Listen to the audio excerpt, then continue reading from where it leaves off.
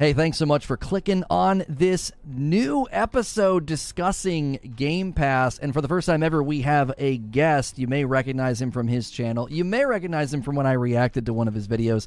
Doc Dark 1985 is here, along with my good friend 30 and Still Gaming. Doc, thank you for joining us. We really appreciate it. And this should be, I think, a very good discussion about Xbox Game Pass. Brother, I appreciate you. As you already know, there's levels to this. So I just want to make sure you're ready for these levels because we're going to talk, brother. We're going to talk. Yeah, it should be good. I didn't know the dress code. Should I go get a tank top to match you guys? You might need to. It's about to get hot. You might need to. I'm just saying. That's right. That's right. At the most, I might take off my hoodie. I didn't want to show up, Doc, too much today, so I'm keeping the dad. I've got the dad style, the dad fashion going strong right now. I appreciate that. Yeah. I do want to ask Doc questions about like how he got into content creation and how he approaches it, but I want to do that later in the show because people are going to click on this and they're going to want to kind of get to the meat of what is going on right now, right? Game Pass is in the news, it's in the headlines. Like people are like, what about what Phil Spencer said here and there and da-da-da-da-da. We will make sure we try to pull things in from chat and interact. We're going to jump right into this discussion. Make sure if you're watching live right now or later, smash the likes. It helps the video find more folks. And be sure to check in the description. I got Doc mentioned. I got 30 mentioned. Check out their channels. Really make sure and check out Doc and support him. Throw him some subs. His content is very opinion driven. He's just going to boot up and tell you what he thinks, which is why I wanted to have him on the show. So Game Pass hits headlines as it hurts game sales, and people are like, what's the future of Game Pass? I did a video this week, a live stream, just talking about I think Game Pass needs to evolve and start to foster an ecosystem of purchase while also maintaining the day-and-date promises that they've put out there. And many people are wondering, what about Starfield? Is Starfield going to still be day-and-date? Are they going to have to make some changes? So, Doc, I want to start with you because I know you're very pro Game Pass. So what you did a video, you initially sort of responded to, oh man, Game Pass is hurting game sales. What was your initial thoughts when you saw that in the headlines from the CMA documents that came out? I was surprised that was even news. That blew my mind. Like to me, it makes sense. It makes sense. To me, it didn't make sense what Phil said in the beginning. I didn't know who he was talking about. I had no idea what gamers he was talking about. If I subscribe to a subscription service and I get to play the games, why would I buy the games that I'm already playing? Like that to me doesn't make any sense. The same way I use music, the same way I do with movies, doesn't make any sense to me at all. But you mentioned something right now that you just kind of skid right past. I can't let it just go. Okay. Starfield's not going to be on Game Pass? No. There were people that were worried after the headline. They're like, are they going to make you buy Starfield? Are they not going to put Starfield on day and date? And I said no. I said that's going to be on their day and date. That's a promise that they've made. That's been major drum bang from them, you know. Yep. If there's anything I have learned since being in this content creation thing on YouTube is that there's a certain crowd, for whatever reason. Hold on, let me take a sip. Got his PlayStation mug. I like it. I see that. That just hates Game Pass. That just feel threatened by Game Pass. I mean, I'm not gonna call out what that crowd is. Hold on. Is it PlayStation tiers in there? I was just gonna say that. I was like, is that the tiers of PlayStation? I mean, I didn't know we were gonna start right off the bat like this, but wow, I could see that actually being a rumor that Starfield won't be on Game Pass. No, Starfield is gonna be on Game Pass. As far as it affecting game sales, to me, it was just like. Of course, it makes sense, but they're looking at it making money a different way. I'll leave it at that. I'll let 30 put his 2 cents in before I get too deep into it. Okay. So, what's the question? The Starfield, is it coming to Game Pass that you're asking me? Well, no. What did you think of the headline, more or less? Like, let's stay on Game Pass. Like the headline that like Game Pass is having a cannibalistic effect on game sales. Like, why? What are your thoughts on that? As Doc said, like, is that news? Because like I've been beating that drum for 5 years, going, there's no way a game comes out on day and date and someone says, oh, it's going to sell so many copies. Why? If there's 20 million people subscribed, maybe let's just say maybe 1%, 2% of that people that are renting the service are going to go out and buy because of the collector's edition, or they want the statue or the gas mask or the space suit, whatever comes with it. But some the people little Fisher hammer. Yeah, a little Fisher exactly. Price hammer. Right? So they might buy the game because they're like, I want to support the devs, and that's a whole different type of conversation, right? Because obviously the devs are not waiting for you to buy the game so they can get paid. They already got paid. Their salary. They already made their money. The company is now reinvesting that money that they've spent on those developers so they can get it, so they can make their next game. But they already have the next game in down the line. So I think it's silly. When people get like, I'm buying it for the devs, unless you're buying it for a team of 10 people that are independent company that are making their first game, that's supporting the devs. But when you're talking about AAA titles, you're not supporting the devs. You're supporting the conglomerate company that's making a video game, and they're trying to make as much money as possible off it. Now, if it's on Game Pass, the upfront money that they get, if it's a third-party game, whatever that contract is, it's different for every single person, for every single game. I know that cooking simulator game that came on Game Pass, they got $600,000 upfront for their game to come on Game Pass, and then they make DLC. So people pay the $10 for the actual DLC, and that's how that worked, right? So Starfield's first-party title, that's not making money if it's on Game Pass, because people are just getting Game Pass. There's no way if I'm paying $15 a month, I'm going to pay $15 a month, try Starfield out and go, you know what, I'm going to buy it because I'm going to own the game. You don't own games anymore. You're only paying for the licensing of that game until they go, hey, you know what, servers are shutting down and it's gone. Ooh, that's another deep rabbit hole. Lono, let me say this as well. If there's anything that should be cannibalizing game sales, are these $70 games running at 30 frames per second. Yeah, that's what should be cannibalizing game sales. Yeah, right?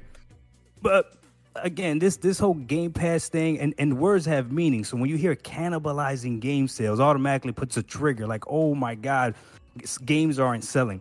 Now I know, Lono, you know more about this than I do, and this is something that I wanted you to educate me on. Okay. Why is Game Pass hurting the gaming industry? Yeah. And I'm sure it ties into this, right? Mm-hmm. Is that what you believe?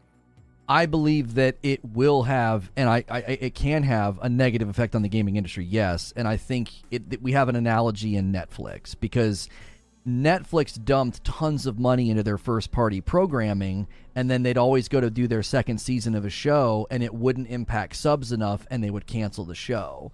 So that's a concern I have is, let's say Starfield is amazing, and it impacts sub numbers. Okay, but then future content, sequels, DLC for Starfield, if it doesn't impact the sub numbers of Game Pass enough, is Microsoft going to interpret that as, this is not a worthy endeavor? We're not making enough. Like, if Game Pass becomes such a sole focus. Now, I don't think it will be.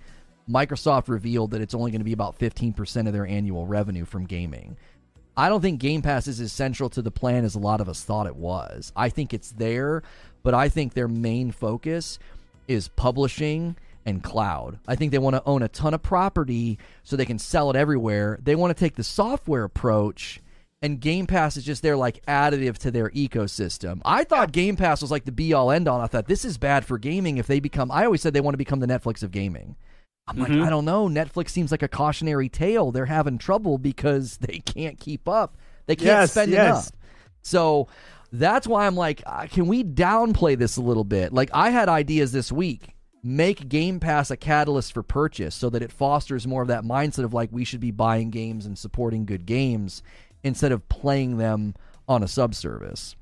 Yes. Go ahead, 30. Go ahead. I was going to say, here's the thing. People are looking at it, Game Pass wrong, right? Game Pass is not trying to get people there.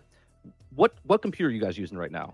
What operating system are you using right now? Oh, yeah. Right? I'm using Windows. Yeah. Windows, right? They didn't make a computer. They made the software for the thing. Well, they're trying to make that software for games. So when you put on your television set, the Game Pass app is there, right? On your smart TV, it's on your phone, it's on your, wherever you go, the Game Pass app will be on your smart TV, on your mobile phone, on your Xbox, wherever it is. They don't care where it's put. They want to be the Netflix. They want to be the operating system for games. You think of games, you want to play games, turn on Xbox, you turn on Game Pass. That's what it is. That's what they're trying to do. I agree. So Lono, you said something that goes with my little freaking what's it called, with my my slogan that there's levels to this. a long time ago, Phil said that they weren't competing with Sony and Nintendo. They said they were competing with Google and Amazon, right? And I remember I even made a video about it. Like, you're disrespecting Sony and Nintendo. Like, those are the gaming companies that you should be competing against. But again, at that time, I didn't see. Again, there's levels to this, right? Very recently, I found out that Google Stadia apparently only like 5% of the market share when it comes to cloud, and that xCloud has 60 to 70%. That's what they want. They want to get into cloud gaming. So like 30 said, they could be in everything. So I agree with what you both are saying. It's almost as if Game Pass was the Trojan horse and xCloud is the main thing behind it. But they were smart enough to know that us as consumers weren't ready for a full cloud development or whatever. The same way, you guys remember when people talk trash about Xbox, when it was like Xbox TV. These consoles are entertainment systems.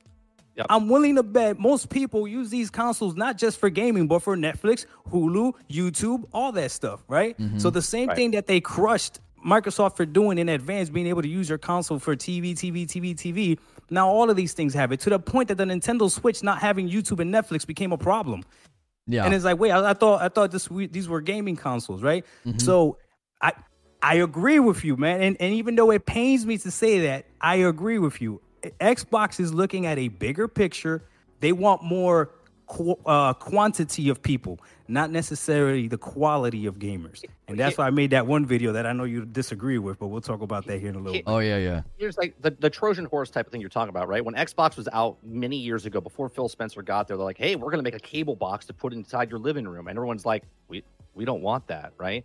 Same thing if I came up to you and said, hey, I want you to carry a tracker and a camera on you at all times. Are you going to take that deal? No. But if I sell you a cell phone that you can surf the web that has a camera, a microphone, a chip, right? And you pay thousands of dollars for that, you're like, wow, this is awesome. I'm walking around. That's the exact same thing. Instead of them saying it out loud, hey, we got this entertainment system that you're going to put in your living room, right? Now they're just like, no, it's just a gaming box. But like you said, Ark, it's got Netflix, it's got YouTube, because television's the past, right? That's the old school media. Now the new school is YouTube, Netflix, streaming services, on-demand type of stuff that you can just rent, download the movies on your Xbox.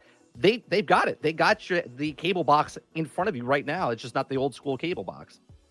I want to circle back to Game Pass with respect to why is this news? Why is this news? Because Eugene put this in chat, and I do tend to agree with him that the reason this was making headlines is because it did seem contrary to what we were being told. You know, Phil made his statement in 2018, which at the time I think he might have been speaking factually, because that is right when Game Pass lands. It lands in 2018, and Forza Horizon 4, he said they were seeing more sales. Like Game Pass was actually helping it because people were playing it on Game Pass, word of mouth spreads, people were buying it.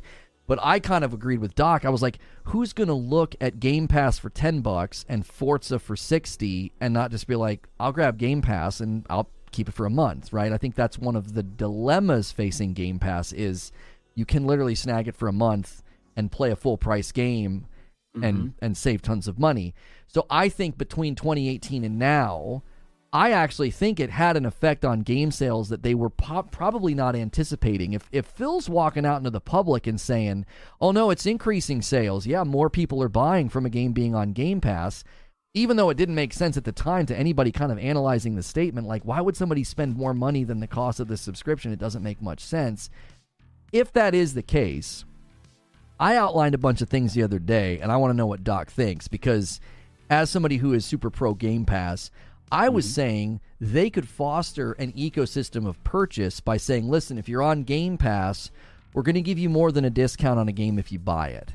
We're going to let you play the game a week or two ahead of everybody else if you buy it, using essentially like FOMO, fear of missing out, to say, sure, you can play the game day and date when it releases, but as a Game Pass subscriber, you can get early access if you buy the game. They're kind of already doing this because if you buy Redfall Deluxe Edition, you get in like 72 hours early. So you can wait and play it on Game Pass, or you can buy the game and jump in line. They did the same thing with Hogwarts, but Hogwarts wasn't on Game Pass. But early access for Deluxe Edition's already a thing. What if they made that endemic to Game Pass as well? I was actually going to ask you how would they do that, but that's a good idea. That would be a way to foster it, because you already get discounts for if you have Game Pass. If you're gonna buy a game, there's already a discount for a lot of those games on there. But to be able to play it early, that'll work. Because didn't people buy Forza Horizon 5 early? Yes. Just to be able to play it early, even though they knew it was coming to Game Pass day and date. That's right. Wow, that's actually a great idea. But what if they don't? I know this is gonna sound bad, but what if they don't care about the game sales? See, that's what the if question they care we more don't about know. the Yeah. subscription? Yeah. They don't.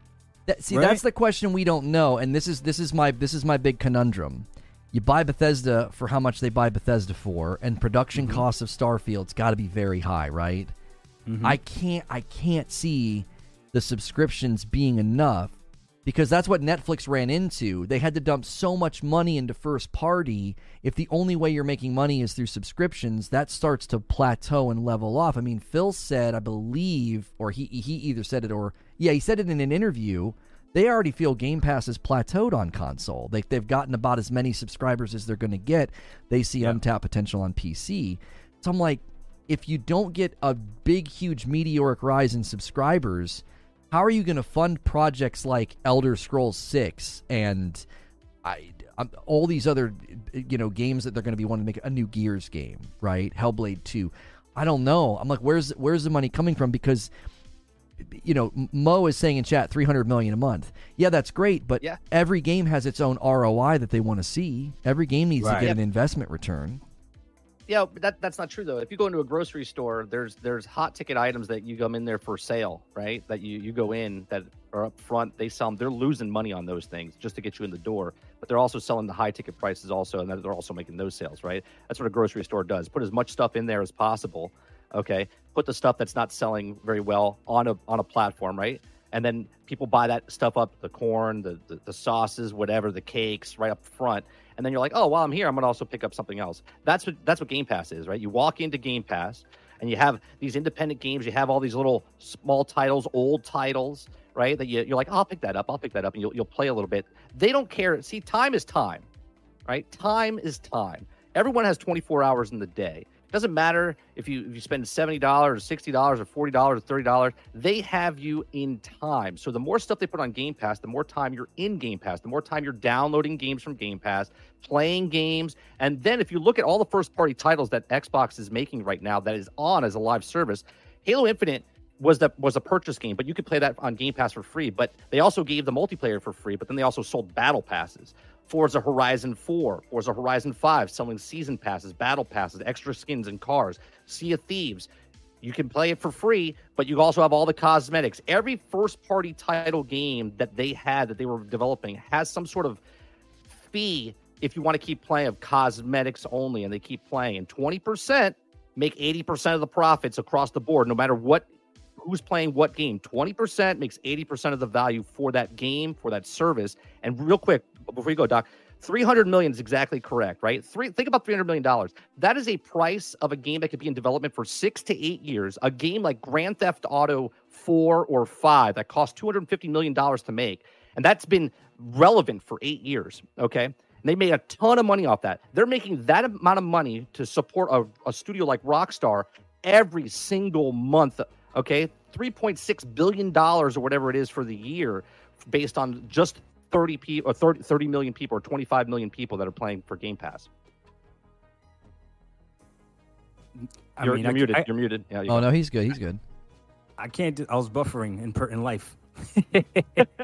I can't disagree with anything you said, but as you were talking, I was thinking about, gentlemen, are we maybe not seeing this for what it really is? What if Game Pass wants to reach to a point where the only way a video game is viable is if it is on Game Pass? And what I'm saying is this, okay? I'll use hip hop, I'll use rap music an example, okay? Jay-Z was one of the biggest rap artists ever, okay? He used to have music on Spotify and Apple Music, and then he left and decided to do his own thing with Tidal, okay? He thought he was bigger than music himself. He was not bigger than Spotify, not bigger than Pandora, not bigger than Apple Music. A lot of people did go to Tidal and follow him, right? But a lot of people just stayed with the service that they were already on, that they were already paying for. Like, okay, I guess I'm not listening to Jay-Z anymore. It's okay. Eventually, guess who came back? Now you can find Jay-Z on Spotify. You can find Jay-Z on Apple Music.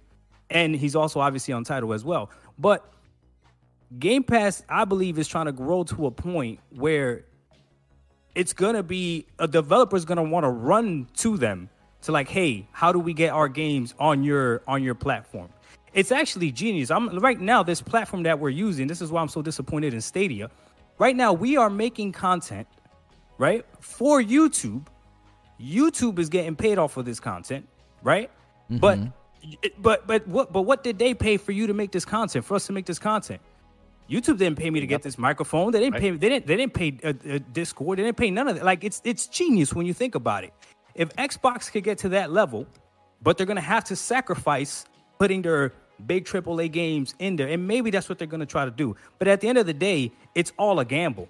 It's all a gamble. We don't know if it's gonna work at the end of the day. I say this is a gravy train that I don't know how long it's gonna last for.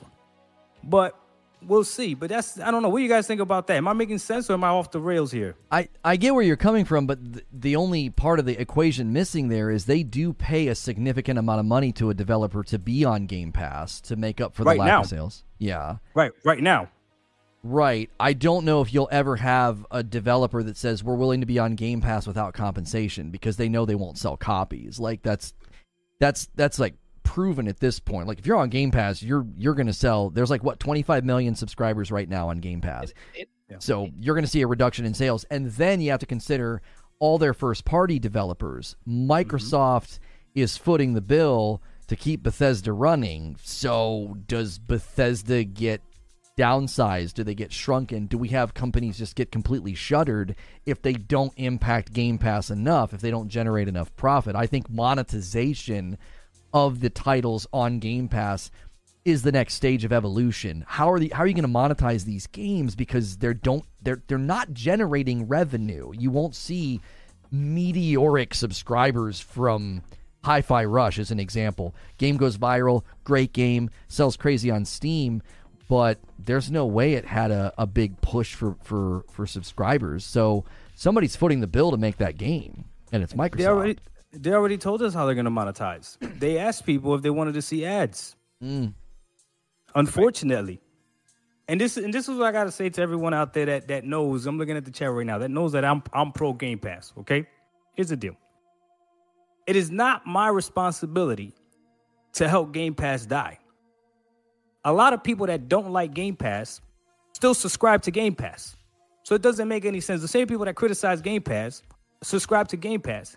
If Game Pass is truly horrible for the industry, then you also got to look at the game developers that are willing to, quote unquote, sell their soul to put their games on these subscription services. Could Hi-Fi Rush, could it have sold on its own? I don't know. You tell me. Because Plague Tale Requiem, could that game have sold on its own? I don't know. You tell me. This Atomic Heart, could that have sold on its own? I don't know. You tell me, right? But again, these developers are literally looking at us, the gamers, and are literally telling us, either one, we don't trust that you're going to buy our games or you're even going to try our games. So we have to put it on this.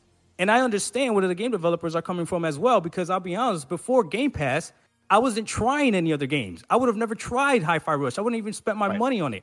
Not even a thought. All I would have played are first-person shooters, third-party, the third-person over-the-shoulder game, and that one game where the dude can't jump, but he's a god. That's it. That's the only thing I would have been playing, right? But because of Game Pass, I'm willing to try so many more things. And the other thing people don't understand is Game Pass is not going for gamers like you, the gamers that have been gaming for a while and have been loyal for this. They're going for gamers like me, the gamers that are really budget oriented. Because before Game Pass, no game was getting my money anyways. I was going to GameStop. I was buying used games, so the publisher wasn't getting my money any game. I wasn't buying new games. At least now they might be getting a penny of mine, where before they weren't getting anything that was coming from me. So there's a lot of things people got to think about, right? And if you don't think that these game developers know that GameStop is making a killing by reselling their games, right? When you go in and you trade it in and all this other stuff, come on now. All this stuff matters. All this stuff plays into it. So It's just different ways of thinking. So don't be mad at me that I like Game Pass. If you don't like Game Pass, you shouldn't be subscribed to Game Pass. That's my humble opinion, right? But if you don't like Game Pass and you're a publisher, don't put your game on Game Pass. But if you put a Plague Tale Requiem on Game Pass, I'm gonna play it on Game Pass. Just is what it is. Amazing game, by the way. You guys should try it. Earlier, someone said that, Phil Spencer said that the sales, making more sales. It doesn't say it was selling more copies. It just says it's making more sales, right? Which, if, let's say a game comes out like Hi-Fi Rush and it would have sold, let's say, I don't know, 250,000, 300,000 copies. Like if it just came out, people are like, oh man, that's fun. That's the bulk of it, 200,000, which would probably be super successful for that game, right? Yeah. Instead, Game Pass or Microsoft is like, how many copies do you think you're going to sell? And they're like, well, our goal is to sell 150,000 copies. All right, well, we'll give you the money up front for 200,000 copies, right? And they're like, all right, cool, right? At that point, the developer doesn't have to sweat, right? Because they already made their money back, right? The studio that made that game, plus they made some maybe profit because there's no microtransactions in that. And then they'll make other sales because they are selling some games. A percentage of people do buy a game, right? A small percentage, but a small percentage of people buy the game, and that's already bonus because they already made the money up front, close to what they thought the margins was going to be or whatever else, and then they made a couple sales afterwards, right? So that's for like an independent game. Smaller independent games where it's like a side scroller, 2-man team, 5-man team, they're getting paid up front as well, and they're happy because now they were making the game. They thought they were only going to make the game where 10,000 people played it, but instead 10 million people got to try it out, right? Which then shines a light on that studio going, the last game they made, okay, was really freaking good, and I think I might have played their next game that comes out, right? There's this whole layer of Game Pass. There's the give a free-to-play game, sell microtransactions, cosmetics, or whatever. There's the independent games. There are small teams. You pay them up front. They make the actual game. Then they move on to their next game. They move on. Then there's the AAA games. This is where it comes down to a little weird where, like, actually, I think Outriders would be like a AA game, right? Where that game comes out and they didn't make money, right? They were hoping that the game would be successful enough where they could come out with the DLC and a big percentage of people would come back and play the DLC. Now, they did make money, but they probably didn't make all the money they thought they were going to make. Now, if you put Hogwarts Legacy or Starfield's a first-party title, Hogwarts Legacy is a third-party title.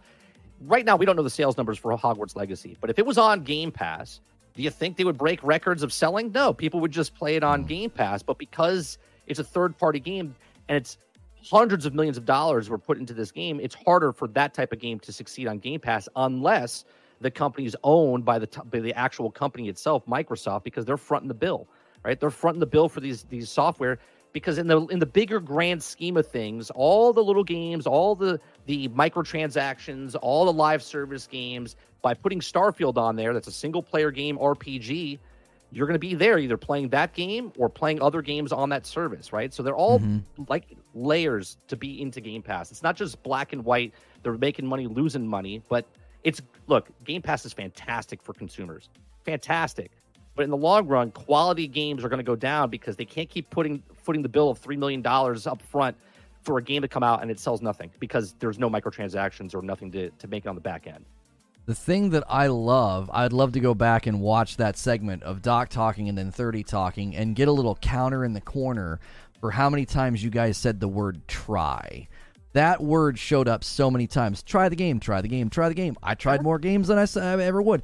I think this is where Microsoft made a giant mistake. Xbox Arcade. If you remember Xbox Arcade, you could do demos of games all of the time. My wife and I would do it. It would be Friday night. We would download a bunch of games. We would try them. And then you get to the end and it would say, did you like this? Yeah? Then buy it. And we bought a handful of games because of that.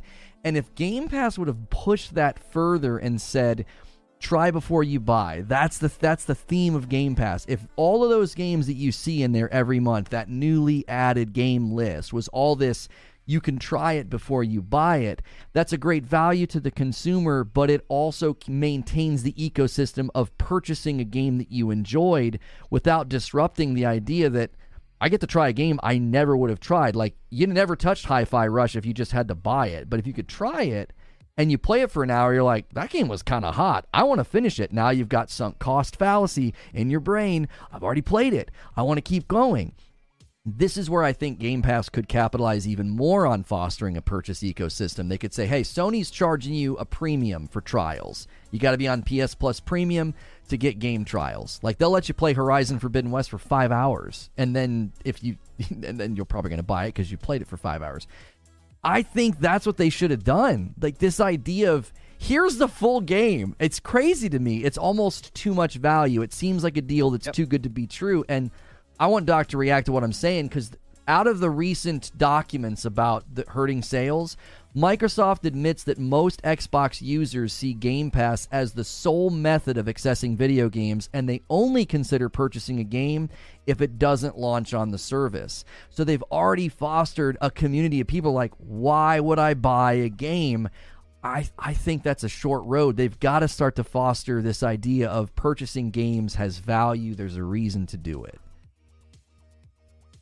I don't know if they have to do that though. Like, why there's every other entertainment medium has moved away from that. I don't remember the last album I bought. Once I subscribe to Apple Music, like, and all the albums are there, then it is what it is. And if there's an album that doesn't go onto Apple Music, like some of these independent artists, they like make music and you got to buy it from their website, unless I really, really, really, really like it, I'm not really buying it either. So, but they figured out a way, again, to make money off of it, right? They've obviously they figured out a way. So like when an artist says I've sold Diamond, it doesn't mean anything nowadays. It's how many streams do you have? How many people downloaded your music, or just how many people listened to your music, streamed your music, or whatever, right?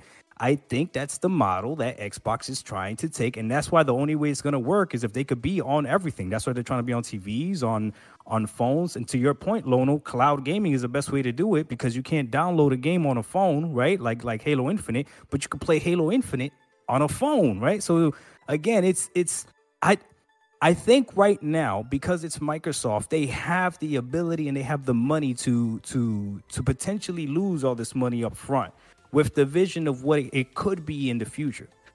What I don't know is, and you gentlemen are going to have to explain this to me, because I really don't know, how much is this actually going to affect, like you guys said, the quality of these games? And that's why I made that video. I think Microsoft is okay if you subscribe to Game Pass with games like Hi-Fi Rush versus games like, I don't know, Horizon Forbidden West or something like that. You know what I mean? I think they're okay with that. That's why I don't have a lot of trust, and people are not going to like this. I don't have a lot of trust in Starfield. I really don't. Redfall to me just looks like a good game. It doesn't look to me like a blowing out of, it's gonna blow the gaming world out of his pants, whatever. Like, I think Game Pass is. You guys are not gonna like this. McDonald's still makes a lot of money, but I think we all agree Five Guys Burgers makes better burgers. Right? Sure. Does that make sense? But in your analogy, though, McDonald's makes more money on real estate than they do on actual burgers. So, okay, that's a good point. But where's McDonald's? And what I'm saying, McDonald's is everywhere, on every corner. Correct, and that's my point earlier. Xbox Game Pass wants to be everywhere, right? On every corner. They want to be that virtual real estate, no matter where you are, what you're thinking of. You're thinking of, this game, is it on Game Pass? Right? That's it. The virtual.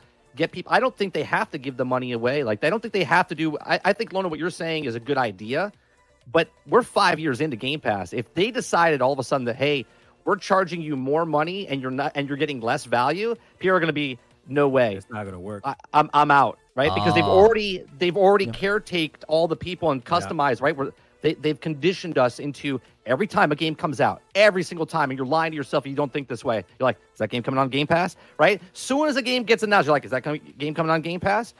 Right now, people are looking at it going, Jedi Survivor. That comes out, it's EA. Well, if you wait 8 months to 12 months, that bad boy is going to be on Game Pass, right? So you can wait and not get the game when it comes out, right? That's what people think.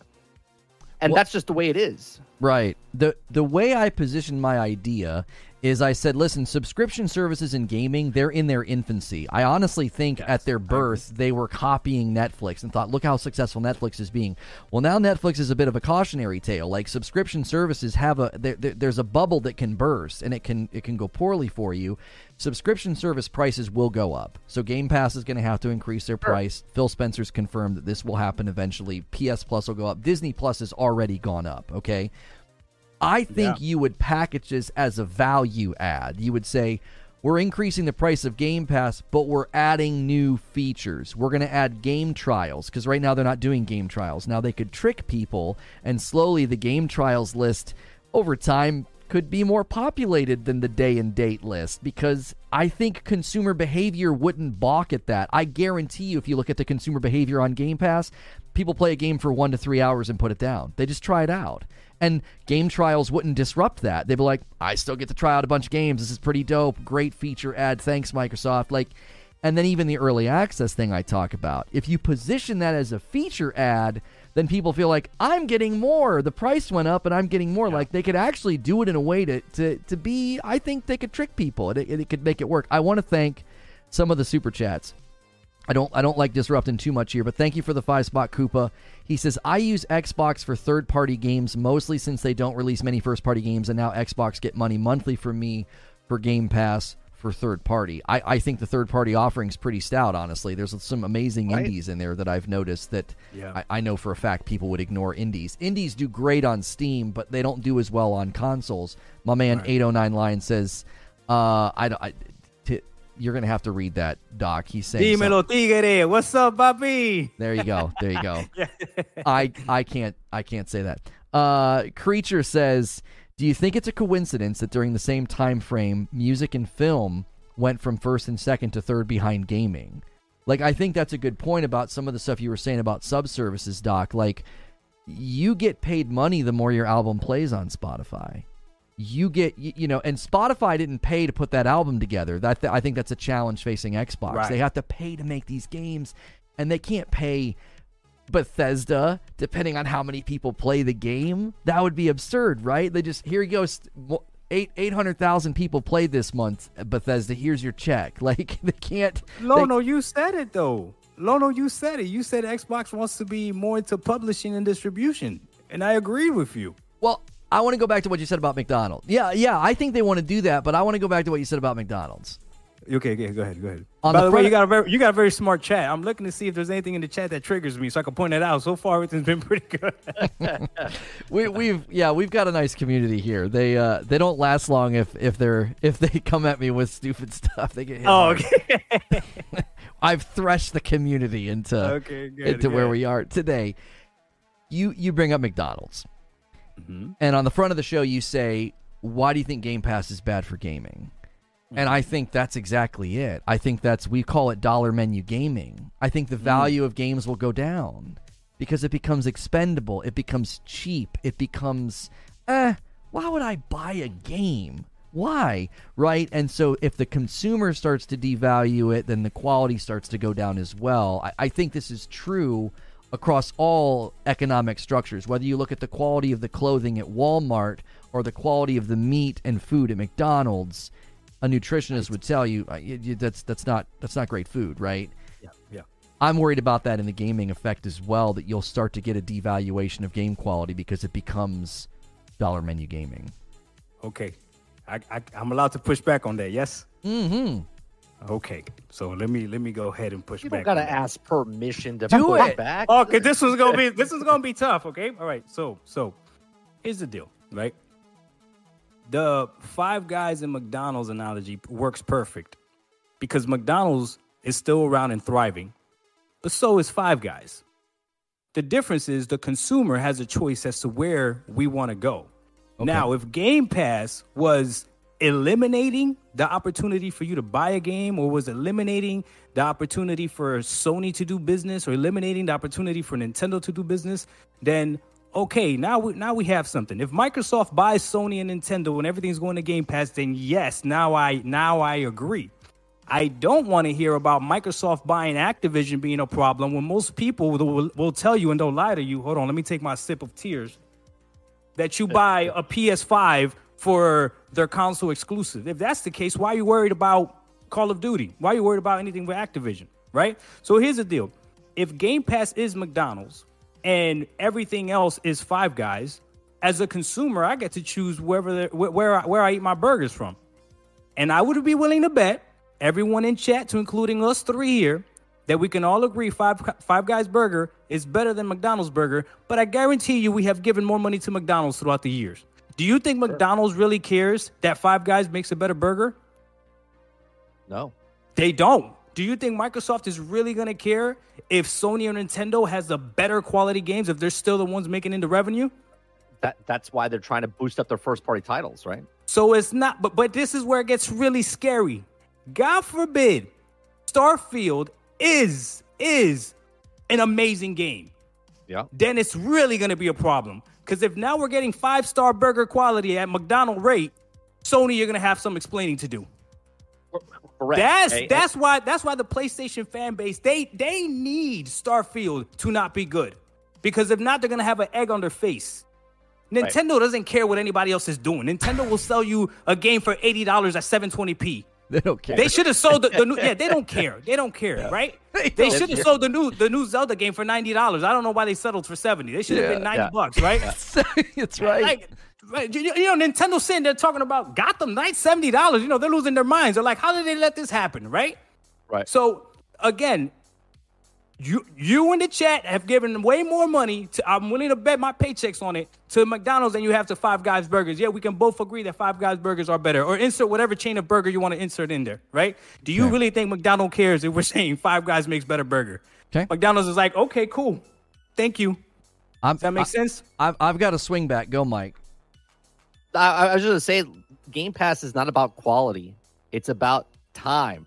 That's it. If you're playing games, if it's an independent game or AAA game, you're spending time on Game Pass means you're not spending time playing a PC or playing on PlayStation, right? Time is time.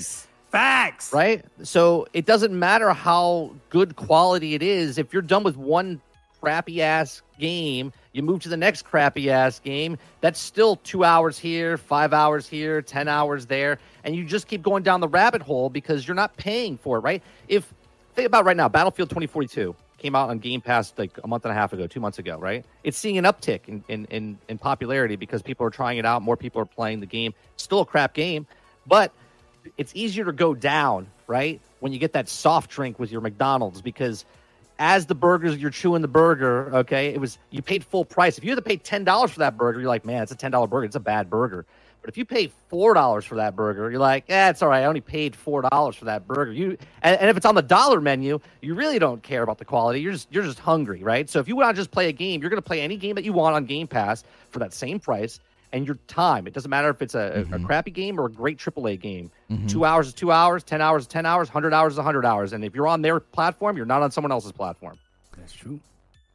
Everything you're saying makes me dislike the Activision deal more, and it makes me want Microsoft. It makes me want to have Microsoft. I don't want Microsoft to touch any games, and let me explain why. No, I feel you. Look at your boy Master Chief on the ground bleeding, right? Like Microsoft's treatment of that property is so discouraging. It's like, oh my goodness, I want Microsoft right now to prove concept. And I think the hard thing with Starfield and Redfall is they were in development for a long time before Microsoft even owned them. So, like, I need to see the next Gears game. I need to see Fable. I need to see games come to fruition under Microsoft's ownership that don't look like Halo. Because that's the concern, is if what you're saying is true, Doc, if they're going for what 30 says, they're going for minimum viable product. They just need products to hit Game Pass. That's their goal. There was even that rumor that Microsoft really wants Starfield in June, even though Bethesda's like, it's not ready, because they wanted to hit Game Pass, right? If that's true, that McDonald's effect, that devaluation, that diluting effect, I find that concerning. I'm like, I don't want Microsoft to own Elder Scrolls. I don't want them to own these properties. These are amazing games. If they do to Elder Scrolls what they did to Halo, I'm going to be sad as a gamer. That's a big franchise. That's a big piece of property, and that adds to my concern. I don't want Microsoft to suddenly own Activision Blizzard and all those studios. If they start doing the McDonald's effect to all those games and properties, I'm going to let him respond. Let's thank the Super Chats. Geek to Sneak with the 5. I hate when people say folks who play on Game Pass don't buy games that are casuals. I buy plenty of games. I think he was saying it appeals to casuals, Geek to Sneak, not necessarily that you're all casuals. And then, now your mama knows Cowboy's got to take a shot at Doc, always. Says that he's too hard-headed, his shirts are too tight. Okay, Doc, that's enough. Leave Doc alone. All right, Doc, I want you to respond. All right. I'm just sticking up for Xbox here. just real quick, okay? I'm new to Xbox, but everyone was telling me that Game Pass that Xbox was trash, had no great games. Okay, well, that's false. Okay, right, all right. I know it's false, but that was definitely a narrative. It's been a narrative since before this generation. Xbox has no games. That's a narrative. That's a real narrative, right? I get on Game Pass. I start building my community, and people are telling me, Doc, you need to play this game. You need to play that game. Games from the Xbox One generation. Okay, not these new games from the Xbox One generation. Games that when I was done playing them, like Sunset Overdrive, right? That was like, damn, that's a good game. Quantum Break. I enjoyed Quantum Break. Man, that's a good game. All the Gears. I didn't have a problem with any of the Gears. I liked all the Gears. I liked all the Halos. Yes, obviously there's some Halos that I liked more than others. Halo 2 is my favorite one personally. But I liked all the Halos. Had a fun time with all the Halos. So if Microsoft was making games that were good and people were still saying that their games weren't good, what do you want them to do? Game Pass is literally the only reason Xbox right now is viable. I want someone to deny that to me. I see what you said, Geek to Sneak, and I'm not saying you're a casual, you're a hardcore sweater knitter. I'm sure you are, okay? But I want to know who's out there with an Xbox Series X or an Xbox Series S that doesn't have Game Pass. What are you buying? Right. Why don't you have Game Pass, right? Game Pass is the only, especially last year, Game Pass is the only thing that sustained, that kept Microsoft in the conversation. So this Activision duty deal, Microsoft has to do what it's got to do. People are dogging Halo, like you just said, Master Chief, and the reality of Halo was not a bad game. Where they messed up was that they made a live service multiplayer. They should have done what Call of Duty did. Because without us even noticing, Call of Duty and Warzone are two different things. You have Warzone, which is the free-to-play. When people rate Call of Duty Modern Warfare 2, you're not talking about Warzone. You're rating just that game. They should have separated the free-to-play version of Halo if they wanted to do that, and just left Halo the campaign by itself if they wanted to do that. And if they would have done that, Halo would have gotten better ratings because Halo is not a bad game at all. But that's a whole different story for a whole other topic. The main point is everyone was saying Microsoft wasn't doing good in gaming anyways. They had to do something different. They had to. So they switched to this version. I like when people say Microsoft is not doing Game Pass because they wanted to. They're doing Game Pass because they had to. Yes, I agree. But I'm the one benefiting from it. So again, I don't know. What do you want us to do? If you don't want the quality to go down in gaming, then you guys got to go out there and buy all these games that are good quality. But that's not Microsoft's fault that these $70 games are not worth it. Forspoken is not a bad game. It's just not worth $70. Oh, yeah, I agree with that. Right? Forspoken is not a bad game. It's just not worth $70. That's the issue. I think going back to real quick, you're saying that Halo was a good game, and the problem with the people that had for Halo is when it came out, one, it was a year delayed, and when it came out, it was still missing a bunch of features, regardless of the multiplayer and how good the campaign was, right? They cut, what was it, 1/3 or 2/3 of the map, and Forge wasn't in the game, yep. Co-op wasn't in the game. So when people look at that and go, well, that's an incomplete game because it's all those things were in every other Halo game at launch, basically, except for co-op in 5 and in the Master Chief collection type of thing, right? That came a couple months afterwards. But that's the issue I think people have with Halo, right? And that is one of the reasons I think a lot of people think when games come on the Game Pass, it doesn't matter if it's on Game Pass, if it's broke, buggy, unfinished, and then it gets fixed over the next 6, 8, 12 months, right?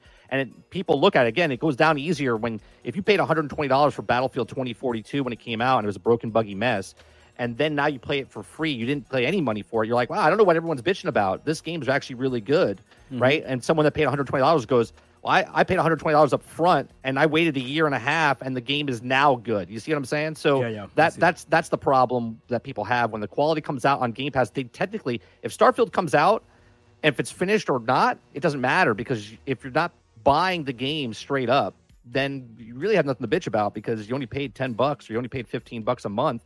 And there's plenty of other games that you can play on Game Pass if that one game is not suiting you. Right? See, that's what scares Lono, though. That mentality. The fact that it's $15 a month, they're allowed to put trash in it.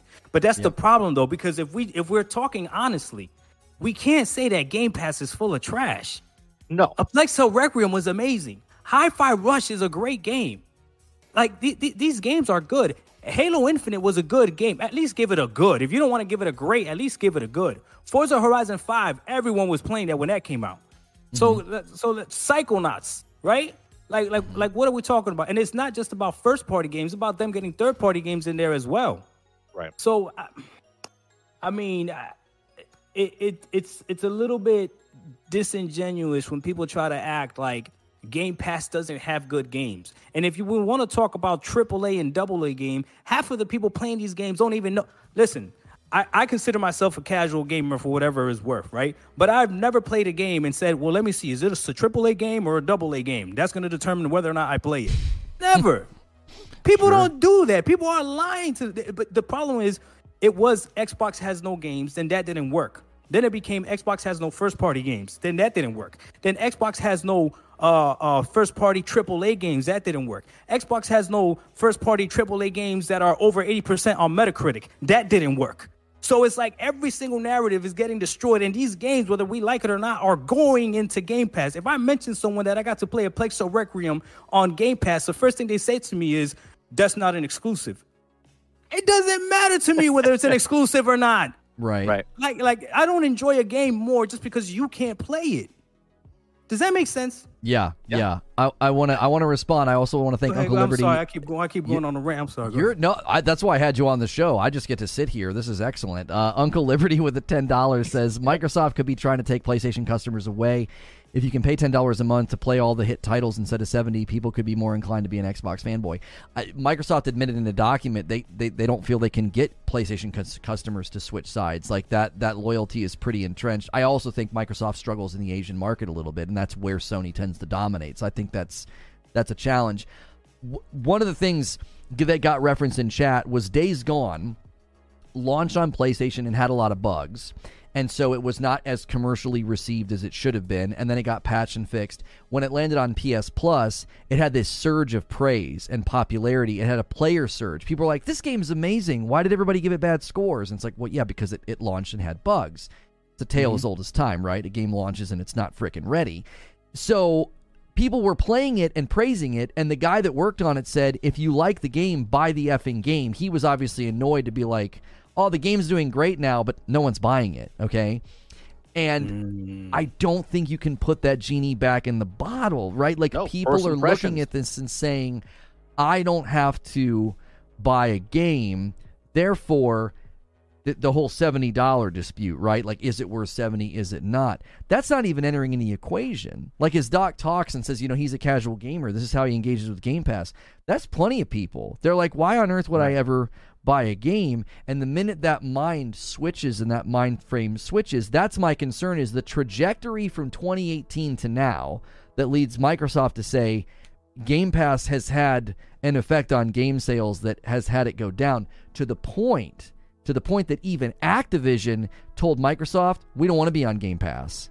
Like, Activision fought them on that, and they're like, no, we don't want to be on Game Pass. It's going to hurt our sales, and you can't write a check big enough to put one of our games on Game Pass. Activision titles are, tend to be very large. So like, no, our games sell on their own merits. So if Activision's willing to say, no, we don't want to be over there. We like to sell games. I think the future for Game Pass is either smaller studios, smaller titles, that upfront money is almost just irresistible because it's just that's security, right? I also think it's so good for games that are monetized intelligently, because if you can fill your funnel with players and then they're buying battle passes and skins, that's a moneymaker right there. The big question mark for me, what is Microsoft going to do with their first-party titles? Especially the Halo story and what's coming out from X343 employees and stuff. I'm just like, I think Microsoft has to change their mindset about the 18-month contracts. They got to change their mind about how they let these games operate and come to fruition, because I don't want to see Bethesda taken through the same ringer that 343 was taken through. That to me is where I look and see the deterioration effect is already happening, and it's happening like with your heart and soul in Halo.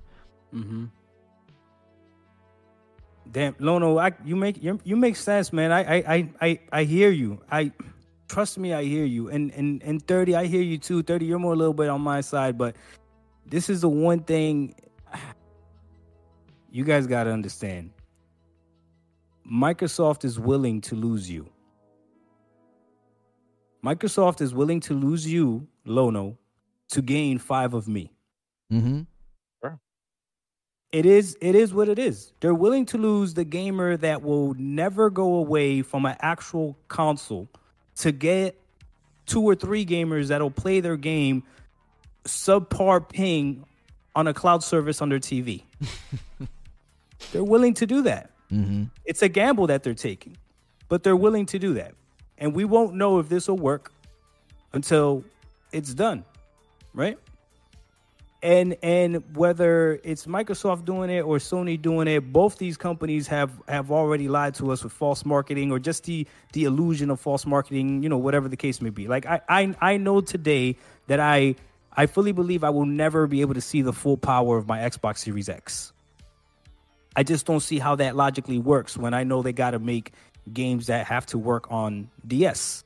To me, I just don't know how that logically works. Now, people are going to tell me you just scale down the resolution. We've already seen that doesn't typically work. That's right. You know what I mean? So the lie has already been there, but they already got me into the ecosystem. If I could lie to you one way and then you stay in because of another, right? Right. Yeah, that's a magician trick, right? Look over here, and while you're doing something else with the, Right, and now I got you. So the same way, like we can all agree, Five Guys Burger is way better than McDonald's. But come on, man, that dollar menu is irresistible sometimes. It smells. I got my kid a Happy Meal the other day, and I don't eat it because I have issues with sodium. I'm like, I can't eat that. I mess with my blood pressure, and it always smells so good. I'm like, what do they do to make it smell like that? Like they had a scientist whip up the smells. I'm confident. On the subject of the Series S, I get a lot of hate on that. I tell people, I'm like, the Series S is a problem. It sold more than the X, and I have continued to say, I think that's the real reason for the Starfield delay. Because if you look at that game and the draw distance and the size of the planets and stuff, I'm like, how is that going to run well on the Series S? I don't see it, because so many games go over to the S and they just struggle. Like they're running 1080 resolution dynamic, which means you're not even maintaining 1080. That's like an old gen res. Yeah. And then it's dipping down. Maybe it can't even maintain 60.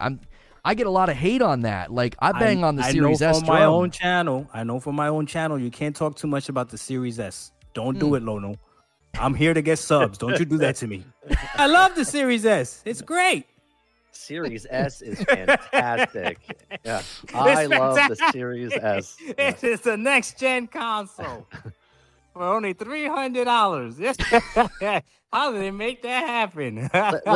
real quick though, the Series S. A lot of people give it crap, but how many gamers are gaming now compared to 10 years ago? Right, we're an exponential number of more gamers, and they're not hardcore gamers. They're not people that care about frames per second. They're not people that care about quality. They're just like a gaming system. If I have $300, right, $300 gets me a system and Game Pass for the year. Where if I have $500, I can get just the system at PlayStation, right? I got to buy the system, and then I got to get the PlayStation Plus, whatever. But it's still an extra $200 that you're spending, or $150 on that, right? So, like that's the issue, right? The issue, or $250.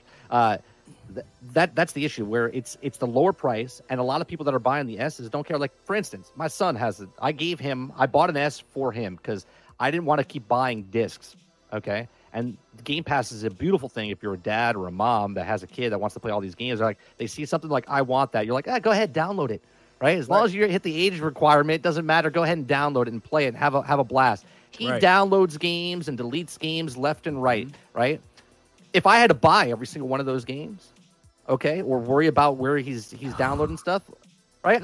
I'd be broke. I'd be working at McDonald's, okay, to try to keep my son's gaming habit going. You know what I mean? So it's a perfect system for the people that are not us, right? The people that are in the chat right now, us three, we know about the frames per second, the quality, and the graphics and all the stuff because we've been gaming for so many years. But the new kids coming up, they don't care about that stuff. Damn. Unless you. That's so true. Hey, guys, we got to stop the podcast. 30 just said it. Lono, 30 just said it. They don't care. We're old. We don't matter. We do. We matter. That's we facts. do. No, we're old. We don't matter. Average My age. kids No. have never bought a movie. My kids have never bought an album. My kids don't know what it is to hold a game case. Yeah. My kid. Well, don't rip this out of context, but your kids don't matter. Don't rip this out of context. Your kids don't matter. I'm off. Yeah. My kid Average, matters.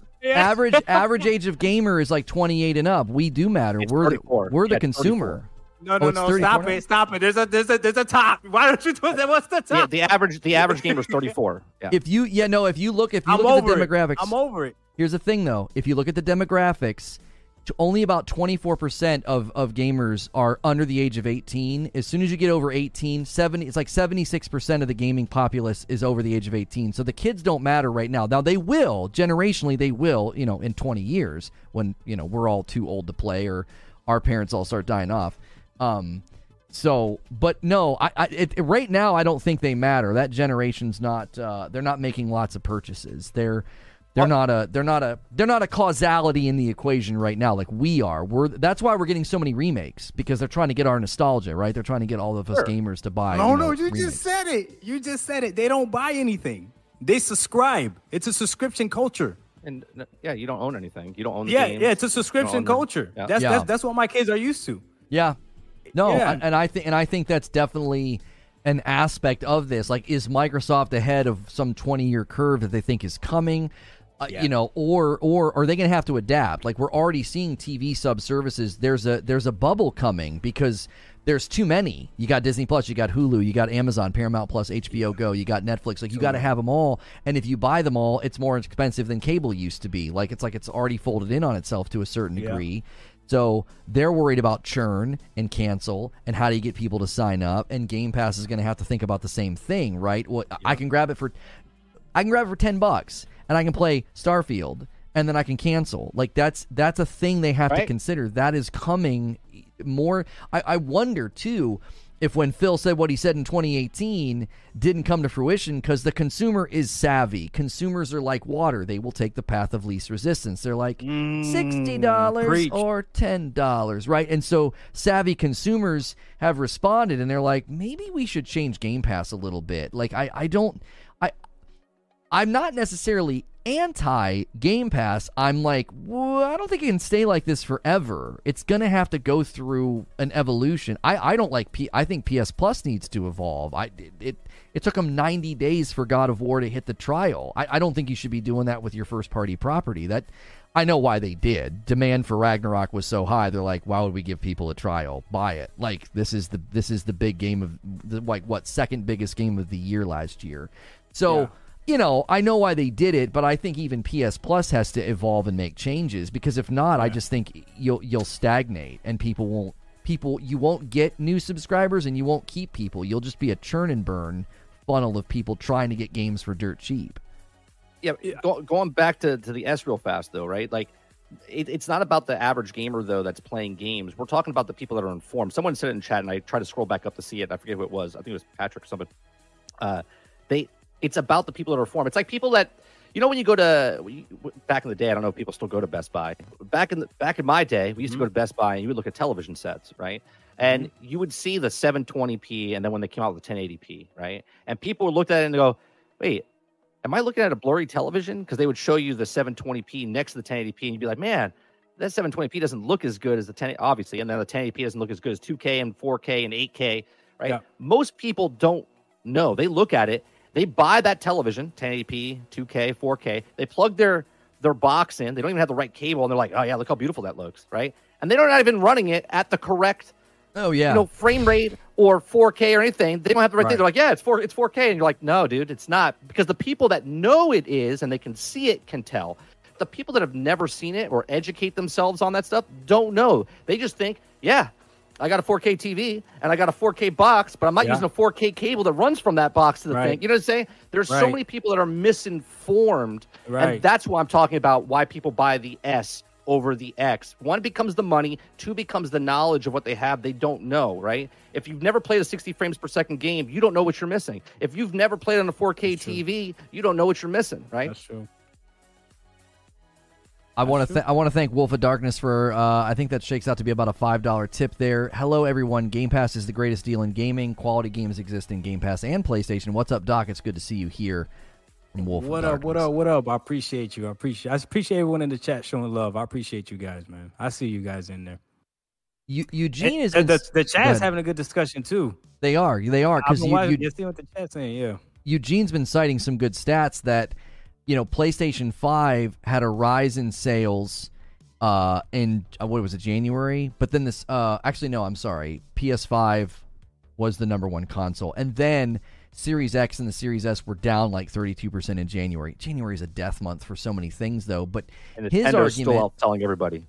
His argument is that we're in a recession and people are still choosing to spend a premium level, and his argument is also this is a luxury, and people are looking for premium items in a luxury business funnel. So what would that mean going forward if Xbox starts to position itself as it's not that premium level platform where you're buying $70 games? Sony's positioning itself in that way, is it not? Like, you go to Sony and they're like, no, we don't put our games on PS Plus. Buy it for $70. And people do. They own so many monthly sales records, every month last year. So if they become, as you said, like they become the McDonald's and these guys become the premium, does that grade against what people look for? Do people look for, well, no, I want a premium experience here. I want the best of the best. Like, I got a nice TV or whatever. Or are you guys correct in thinking that, no, it's a casual thing? Like, people don't think about it. Like, I would come home and my wife would be watching standard definition shows. I'm like, what are you doing, babe? Go to the thousands. Why are you watching standard definition? I got this nice television. She doesn't do that anymore now. That was years ago. But yeah. That's educated her. Yeah. Well, that's my thought is with what Doc is saying, is that a downward trajectory then in the future where people look at Xbox and say it's not a premium product? Is that good for the ecosystem and the reception, that it's not viewed in that way? It's viewed as the more economical subscription option as opposed to buying a premium product. It's already that. The best value in gaming. That's what they have been positioned as. And unfortunately, whether Microsoft wants to admit it or not, or anybody else wants to admit it or not, like, life is not fair. The reason Nintendo gets away with doing what it does is because it's Nintendo. And we could talk all we want, but people are going to buy this Breath of the Wild game or this Zelda game that's going to run at 1080p, right? Maybe 900p, right? Who knows? People are going to buy a Nintendo Switch OLED, right? Which is just the difference is that the screen is OLED, right? People are going to buy. Right, exactly. I myself, we in my family, we've bought 3 Nintendo Switches. Bought a light, a regular one, and an OLED. Yep. And I don't even play Nintendo like that, right? That's because you're all playing Animal Crossing. I know. That's what it is. What? Right. Guys, Nintendo makes Pokemons out of hairbrushes. And people still buy Pokemon. Like, they're just throwing things at, right? But again, life is not fair. Nintendo is just Nintendo. It's the same thing with Sony. Sony did so well during the PS4 era that they have positioned themselves where they are. That Sony, I compare the Sony PlayStation to an iPhone. People buy iPhones and they'll tell you that it's better than an Android, but they can't tell you why. It just is. Some people are so gullible to tell you that the iPhone screen is better, not knowing that iPhone screen is also made by Samsung. Yep. You know what I mean? Like, they just don't know. Listen. My son, right? My son is 14. He literally told me, because he got a PS5, right? I said, why did you want a PS5 over an Xbox? Looked me straight in the eye. his friends. I wanted it for the flex. That's it. It sounds sexier when you say I got a PS5 versus I got an Xbox Series X. What is that? Everyone knows what a PlayStation is. Right. Microsoft knows this. Everyone now is starting to know what Game Pass is. That's the difference. So it is what it is. So they got to do what they got to do. If they're going to be McDonald's, they're going to be McDonald's. And now, Lono, I will give you this. You have perfectly explained to me your fear of the Activision deal. Because you're afraid that these games are not going to be turning into McDonald's quality games, right? Yeah. Well, all I ask you to do is look at what's in Game Pass right now and tell me if you think all those games are McDonald's quality. Because I would have to disagree. There's a lot of great games in Game Pass right now, old and new, that are in there. So you that's only got to name 4 though, because the quality of the games, if they're a quality, 4 quality games on Game Pass, that pays for the entire year. Because if you buy, the average person buys 3 to 4 games a year, right? There's still 96 games left on there that you could pick. Yeah. No, you don't count. You buy 15 games a year. You don't count. That's different type of money. You don't count. Yeah, right? I know. Yeah, I don't count as in the content creator space, right? I'm going to buy anything that's relevant and play it, right? But my concern there would be that not every game, sure, on Game Pass we would say is like McDonald's level, like dollar menu. But I also have a hard time pointing to games that are at the level of like Red Dead Redemption 2, because that's what I want. I want those games that stand out. I want Starfields and Elder Scrolls, Fallout 5. These are way out in the distant, right? They're way out there. Yeah. I want them to be the tippity top shelf. I want them to be premium. I want them to be games that I feel like I'm getting away with highway robbery. Like I'm playing a $70 game on a subservice. That's what I want from Activision, like some of their studios, right? Diablo 4. I don't want Diablo 4 to be good. I want Diablo 4 to be a top shelf game that lasts for 10 years. Yep. No, I don't want to lose this comment. Okay, I see Cyber Sword. This is for you, Lono. Activision has been making McDonald level games under the disguise of AAA games for years. Facts? That's difficult to say with So are you afraid about something that's already been happening? If I do recall, Call of Duty hasn't always been great. Call of Duty, all first-person shooters. I feel like Call of Duty broke into the Battle Royale scene incredibly well. Like, Warzone just absolutely dominated. People have been very happy. Now, I know right now people aren't too happy. MW2 and Warzone 2 are in a rough spot, but I feel like Activision Blizzard has actually a pretty good track record recently, right? You gotta, it's difficult if you look at Modern Warfare 2 in a vacuum or Warzone 2 in a vacuum. Everybody's upset and angry, right? But if you look at what Blizzard was able to do with Diablo 3 over 8 years, probably one of the best examples of endgame content loops for a live service game. So Diablo 3 is almost an archetype for how to keep a game going, which I really, really hope that influences Diablo 4. And beyond that, let's say Activision Blizzard games are terrible and have been terrible for a very long time.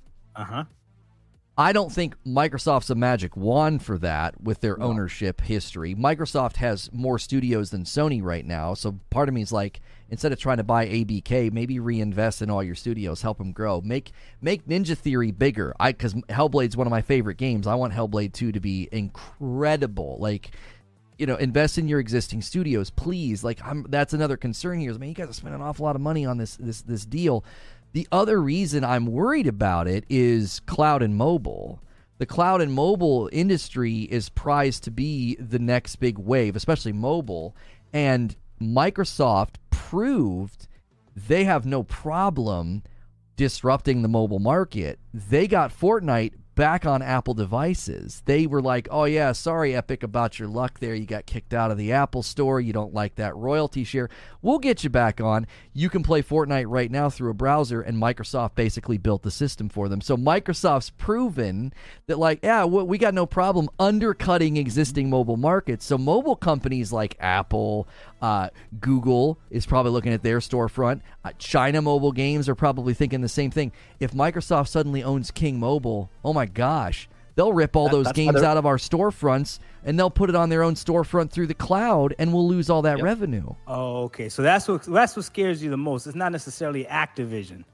It's as a whole, I feel this deal could be globally disruptive to entire markets of gaming. It's so far reaching. Like, Call of Duty and Activision and Game Pass, I feel like that's like a tiny piece of it. This is so big. This is why Nvidia and Google weighed in. They're like, this could be really bad. Microsoft has deep pockets. They're one of the biggest companies in the world, and they're suddenly going to own portions of the global gaming market. But Nintendo was okay with it, right? Nintendo was like, put Call of Duty on. Nintendo's in their own market, though. They're on their own little corner. They have a right. Nintendo it doesn't matter what they come out with. Yeah, right, they come out with a Mario, a Sonic, a Zelda, a Metroid. They're good. They're good. It's a wrap. Yeah. Yeah. Make a system. Make the characters back on the system. They're good. They have a recipe. A Metroid Prime 4 logo will blow up the internet tomorrow if they drop one. That's it. Just the logo, like they did years ago. Oh my goodness! I just want a sequel to Super Metroid. Like Metroid Dread was a sequel to Metroid Fusion, and it's a different style of Metroid. Like I wanted a sequel to Super Metroid. That's what I want. I don't want Metroid Prime. I don't want sneaky, scary Metroid. I want Super Metroid sequel. Like Ori and the Blind Forest, Ori and the Will of the Wisps, and Hollow Knight. These games exist, and Nintendo is the birth of the term Metroidvania. Like literally, it's from them, and they don't have the best game in the genre. I think that's just a crime as a fan. I love Metroidvanias. Now let me ask you this, Lono, Go ahead. Because I saw somebody say this in the chat earlier. You 230. We haven't even spoken about PC. Where does PC come into this conversation with Game Pass? Or does it even matter? Yeah, that's a good question. I'm going to thank the super chat and let Mike go. He says, I'm undeployed. That still doesn't make me to just sell off my apartment, move to a rental. My owned apartment as AAA games is still better than the move to a rental service. I think there are people that like that. They view Game Pass as like, I don't rent games, I buy games, right? There are people that look down on Game Pass, which is another reason why I said, imagine people that love buying games suddenly. Who are those like, people? Well, no. There are people on Xbox that say that. They're like, I don't rent games, I buy my games. It's almost like an arrogant thing for them. Imagine if they suddenly said, I buy 2 or 3 games a year, and if I subscribe to Game Pass, I can get a discount and early access. I think you could make Game Pass appealing to people who actually only want to buy games. They mistakenly think they own all their games too. That's are those people though that's buying the games? Are they buying physical copies or are they buying digital copies? Because that's what I mean. They don't actually own it. That's what's funny about the arrogance. Like, I buy my games, I own them. No, you don't. You have a license to play the game. You don't actually own it. Even if you buy the disc, it's still a license. You don't own the actual game, right? I know some people like the physical. Like, I go buy my games, right? They have a disc drive and stuff like that. That's why they want to do that. Sure. What was Doc's question we're supposed to answer though? Just know that you're a dinosaur because that's the old way. PC. How does PC play into all this? Excellent. Mike, weigh in on PC, Mike. I just wanted to read the super chat. I mean, PC has always been it's a huge market. Like, well, I don't want to say it's a huge market. It's a huge market because everyone owns a PC. There's billions of them out there. But gamers that play on PC, as being in this part, and I'm gonna say we're all hardcore. Even you, Doc, being a casual gamer, you know about gaming more than the actual casual person. You know what I'm saying? Okay, that's fair. Yeah. So you're in the market. Everyone in this chat knows about PCs. They probably built PCs. They probably had multiple PCs growing up. You probably played like Warcraft back in the day. I'm assuming the crowd's pretty old, right? In the mid 30s, early 40s or whatever. You probably played all those games, First Starfield, Grand Theft Auto Top Down, like that type of stuff on PC. That's always been around. That's always going to be around. There's that market there. Yeah. As far as your question is about Game Pass on PC or just PC in general, like gaming, what's your question? No, I want to know how does Game Pass affect? Because remember, the whole thing is Game Pass is bad for the gaming industry because it cannibalizes sales, right? And Game Pass is on PC as well, right? Yep. So let's talk about how does this affect PC at all? It doesn't, because on PC they already have the PC, right? They've been digital downloading games off of whatever, if it's Epic, if it's Steam, if it's whatever. So this is just a move your mouse 2 inches to the left, click on the next browser launcher to open up and then start playing games, right? It's not a big change for them to rent games, buy games. The biggest time of the year for people on Steam is when they go to the summer sale, right? They go back and they buy like 50 games and they have a backlog of games on their PC to go down and play. That's basically what Game Pass is doing for you, but on a monthly fee. You pay $10 or $15 because it's PC on Ultimate, whatever, Mhm. and you get to play the AAA games that come out, and you have a backlog of all these games that you didn't have to spend $5, $10, $15, $20. Like you're just downloading them and playing them off your thing. So it's actually better, in my opinion, for PC gamers to play or have Game Pass on there, because all you're doing is playing Epic, playing Steam, move on down over to Game Pass and start playing games off there as well. Yeah, but I got to thank Smashville for his $2 super chat. He says, people sign up for Game Pass for $1. Yeah, they got to close that. They got to stop people from doing that loophole still. Why are you still letting people do that? Anyway. Yeah, that is crazy. Steam. What, the dollar? Yeah, the dollar thing. Steam people are, I think, they might actually be more ravenous and more weird than any fans I've ever interacted with. Steam people are weird, and I can prove it to you. Returnal lands on Steam. It's being hailed as an amazing port.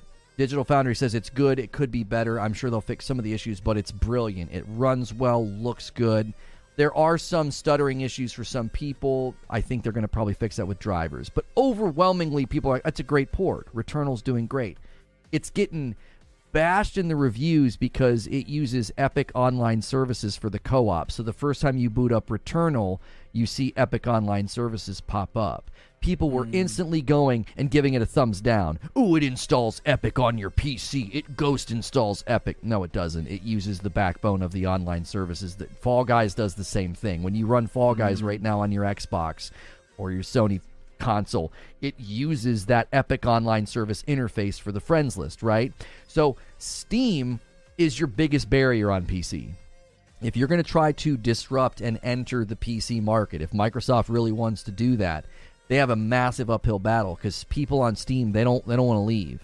They don't want to. Right. They don't want to install Epic Game Store. They don't want to install these other stores. They want everything to be in Steam. So I don't know if Microsoft could broker a deal with Steam. That would have to be the way forward. But I don't. Why would Steam want to work with a subscription service that doesn't generate sales? Like that's antithetical to their business model. Steam is actually they're rough. They're shrewd, but they treat the consumer very well. If you play a game for an hour and a half and don't like it, they'll refund it every single time. As long as you're under a certain hour amount, they will always give you your money back. And that's an amazing standard to have in place and a practice to have in place for the consumer. My idea about motivating purchase, like, hey, if you're on Game Pass and you purchase the game, you can play it a week or two early.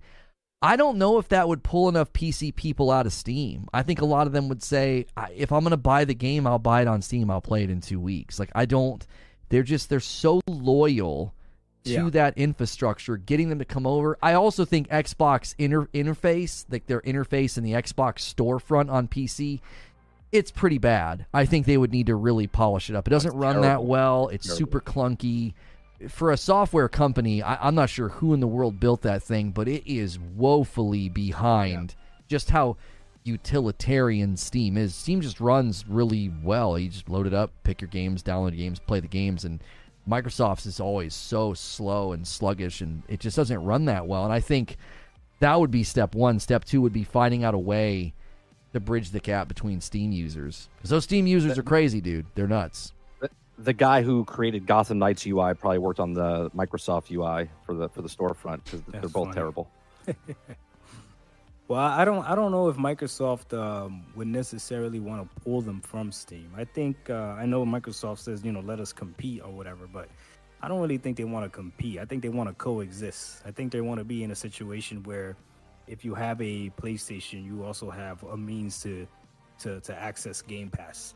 If you have Steam, you have a means to access Game Pass. Almost like the same thing like Nintendo. Like Nintendo's not a threat.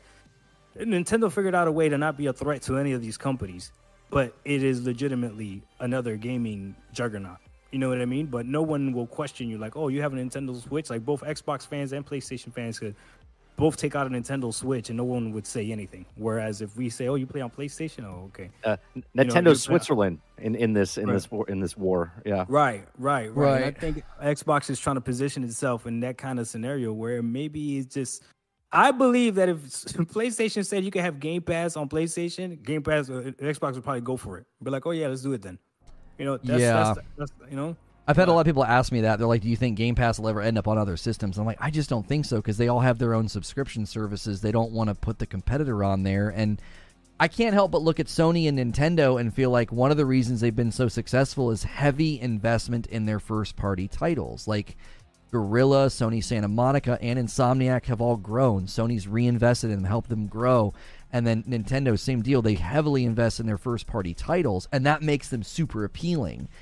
And then I look at Microsoft, and I'm like, yo, where's the investment in your first party? Like, where is it? Like, it's... That sounds good, Lono, but it's not the truth, though. Because the best-selling games on PlayStation are third-party games. The best-selling games on Nintendo are first-party games. That's not even a question. But as soon as you take sports games and Call of Duty off the table, that's not true. That's not true. Sony but those sports titles games and Call of Duty destroy them though. It's not even close. But it's a little unfair to cite some of the biggest games in the world. Like Call of Duty sells better everywhere than other titles. Yeah. Like that. Like you see what I'm saying? Like you're picking the champion horse. Like Call of Duty and FIFA and Madden. I mean, and not every month actually. First party Sony titles end up overtaking those titles eventually. Those titles obviously crush it in their opening months, but Sony first party titles Miles Morales was kicking the snot out of some of those titles. It was impressive. So Call of Duty, FIFA, and Madden, I think they consistently do that everywhere they land. They just dominate. So as soon as you take them off the table, Sony's first party titles are amazingly successful commercially. I would agree with that, but when you look at how many PlayStations are out there, something like 140 million, right? And God of War Ragnarok across the PS4 and PS5 sold, I think, 11 million or something? 11 million, yeah. That's a huge difference. That's a huge difference. And you look at something like Super Mario Odyssey, I think it sold like something ridiculous, like 80 million copies, like something crazy like that. My argument is you buy a Nintendo for their exclusives. That's not questioned, right? Yeah. A PlayStation, the exclusives are the icing on the cake, but it is what it is. But they do have good exclusives. I'm not going to say that they don't, even though Kratos can't jump for some reason. We'll have to wait too and see what PS5 saturation does this year, because last year every time they would do a restock, Forbidden West and other titles would get like a 200% sales jump. So like as soon as PS5s would get out in the wild, everybody would start clamoring for those. They're like waiting, basically. We're in that mid-gen thing, so there's probably a ton of people right now that as soon as we see a big PS5 surge, you're gonna see God of War Ragnarok start to hit big, like it'll get a big boost in sales, because there's a lot of people holding off. People are saying Mario only sold 23 million copies. Does it count? Does it count if they have if they attach the game to it? Like, is that count as sales? So it's like when they bundle God of War, like right now the PS5s are being bundled with God of War. Yeah, that counts as sales. Like when U2 was on, when U2 the band was on the iPod, when you bought an iPod that came with their album, that counted as sales for their album. Yeah, okay. That's what it does. It counts. No, it doesn't. It doesn't, because Eugene researched that. All the revenue reports on the sales surges are not linked to bundles. A lot of people thought that. They're not? Okay. Yeah, a lot of people thought that. Though. Yeah, that's true. But a lot of people thought that, and some guy looked into it, and he came out and he says, no. He's like, the bundles are not the cause here. It's literally people waiting. So then, where do those sales go for that game that gets bundled? What does that get counted as? I have no idea, but they don't count. Those bundles don't count. That's been documented. I think at least 2 reports I read, and I know Eugene put him in the Discord for me. He was like, "Yeah, they're not counting the bundles." So Eugene, where does that go? I would like to know, where does that sale go for the bundle if it doesn't count as a sale? Does it go into, like, where do they put it? I'm sure internally they put it somewhere, but the reports that get run, they only calculate the actual sales of the game itself. Like the bundles are counted as hardware sales.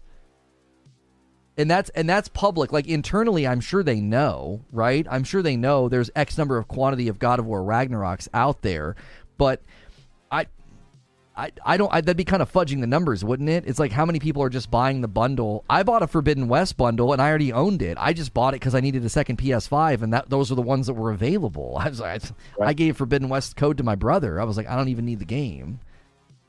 Real quick, me first, please says 11 million in under 3 months. Yeah, it sounds impressive until you take Nintendo's Pokemon Scarlet and Violet, and it sold 10 million in 3 days. So that's the difference that Doc's talking about with Nintendo versus PlayStation, right? 3 days they sold 10 million copies, where God of War sold 11 million in 3 months. So this is the first time chat is fully disagreeing with me. So I'm gonna make this clear: the people that buy a PlayStation 5 for their exclusives, like really buy a PlayStation 5 for their exclusives, are Xbox fans.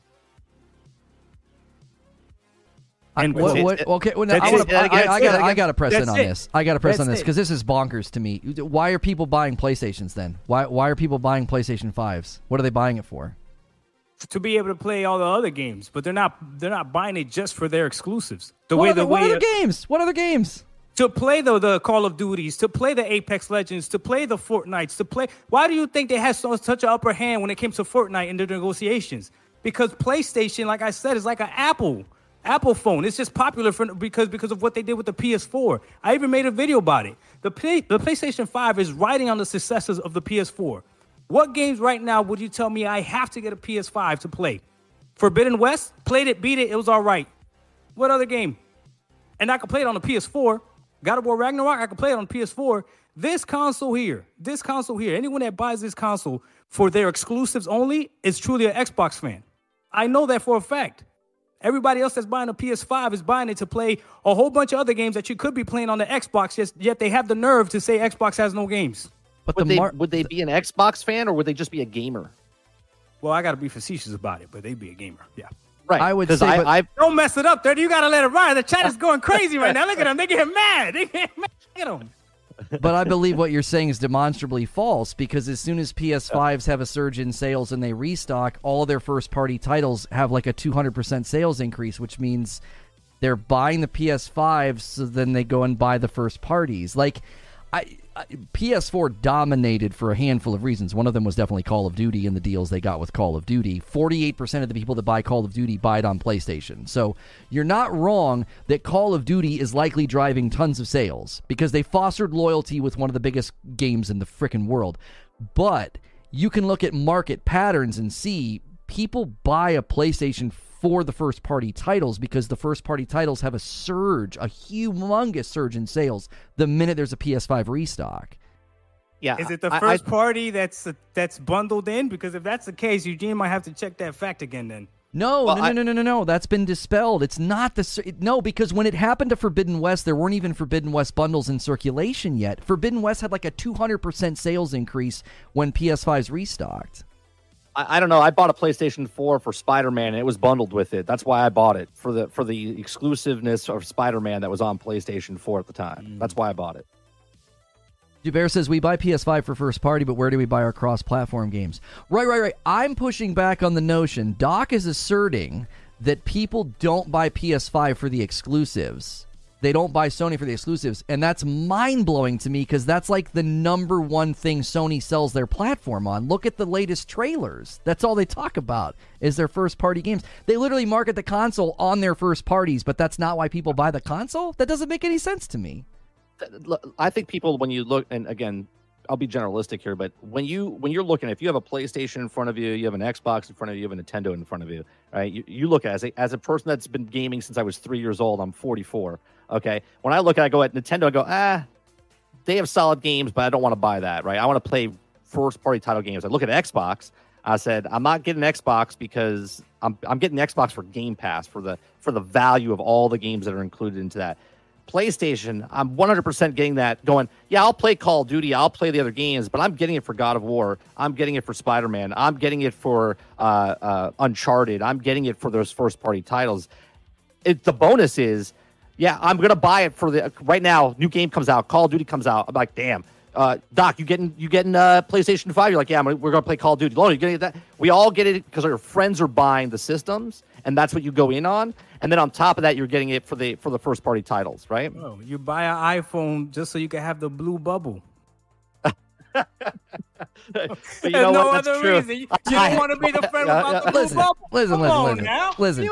I'm not mad at Sony. They're selling remakes of games. What exclusive?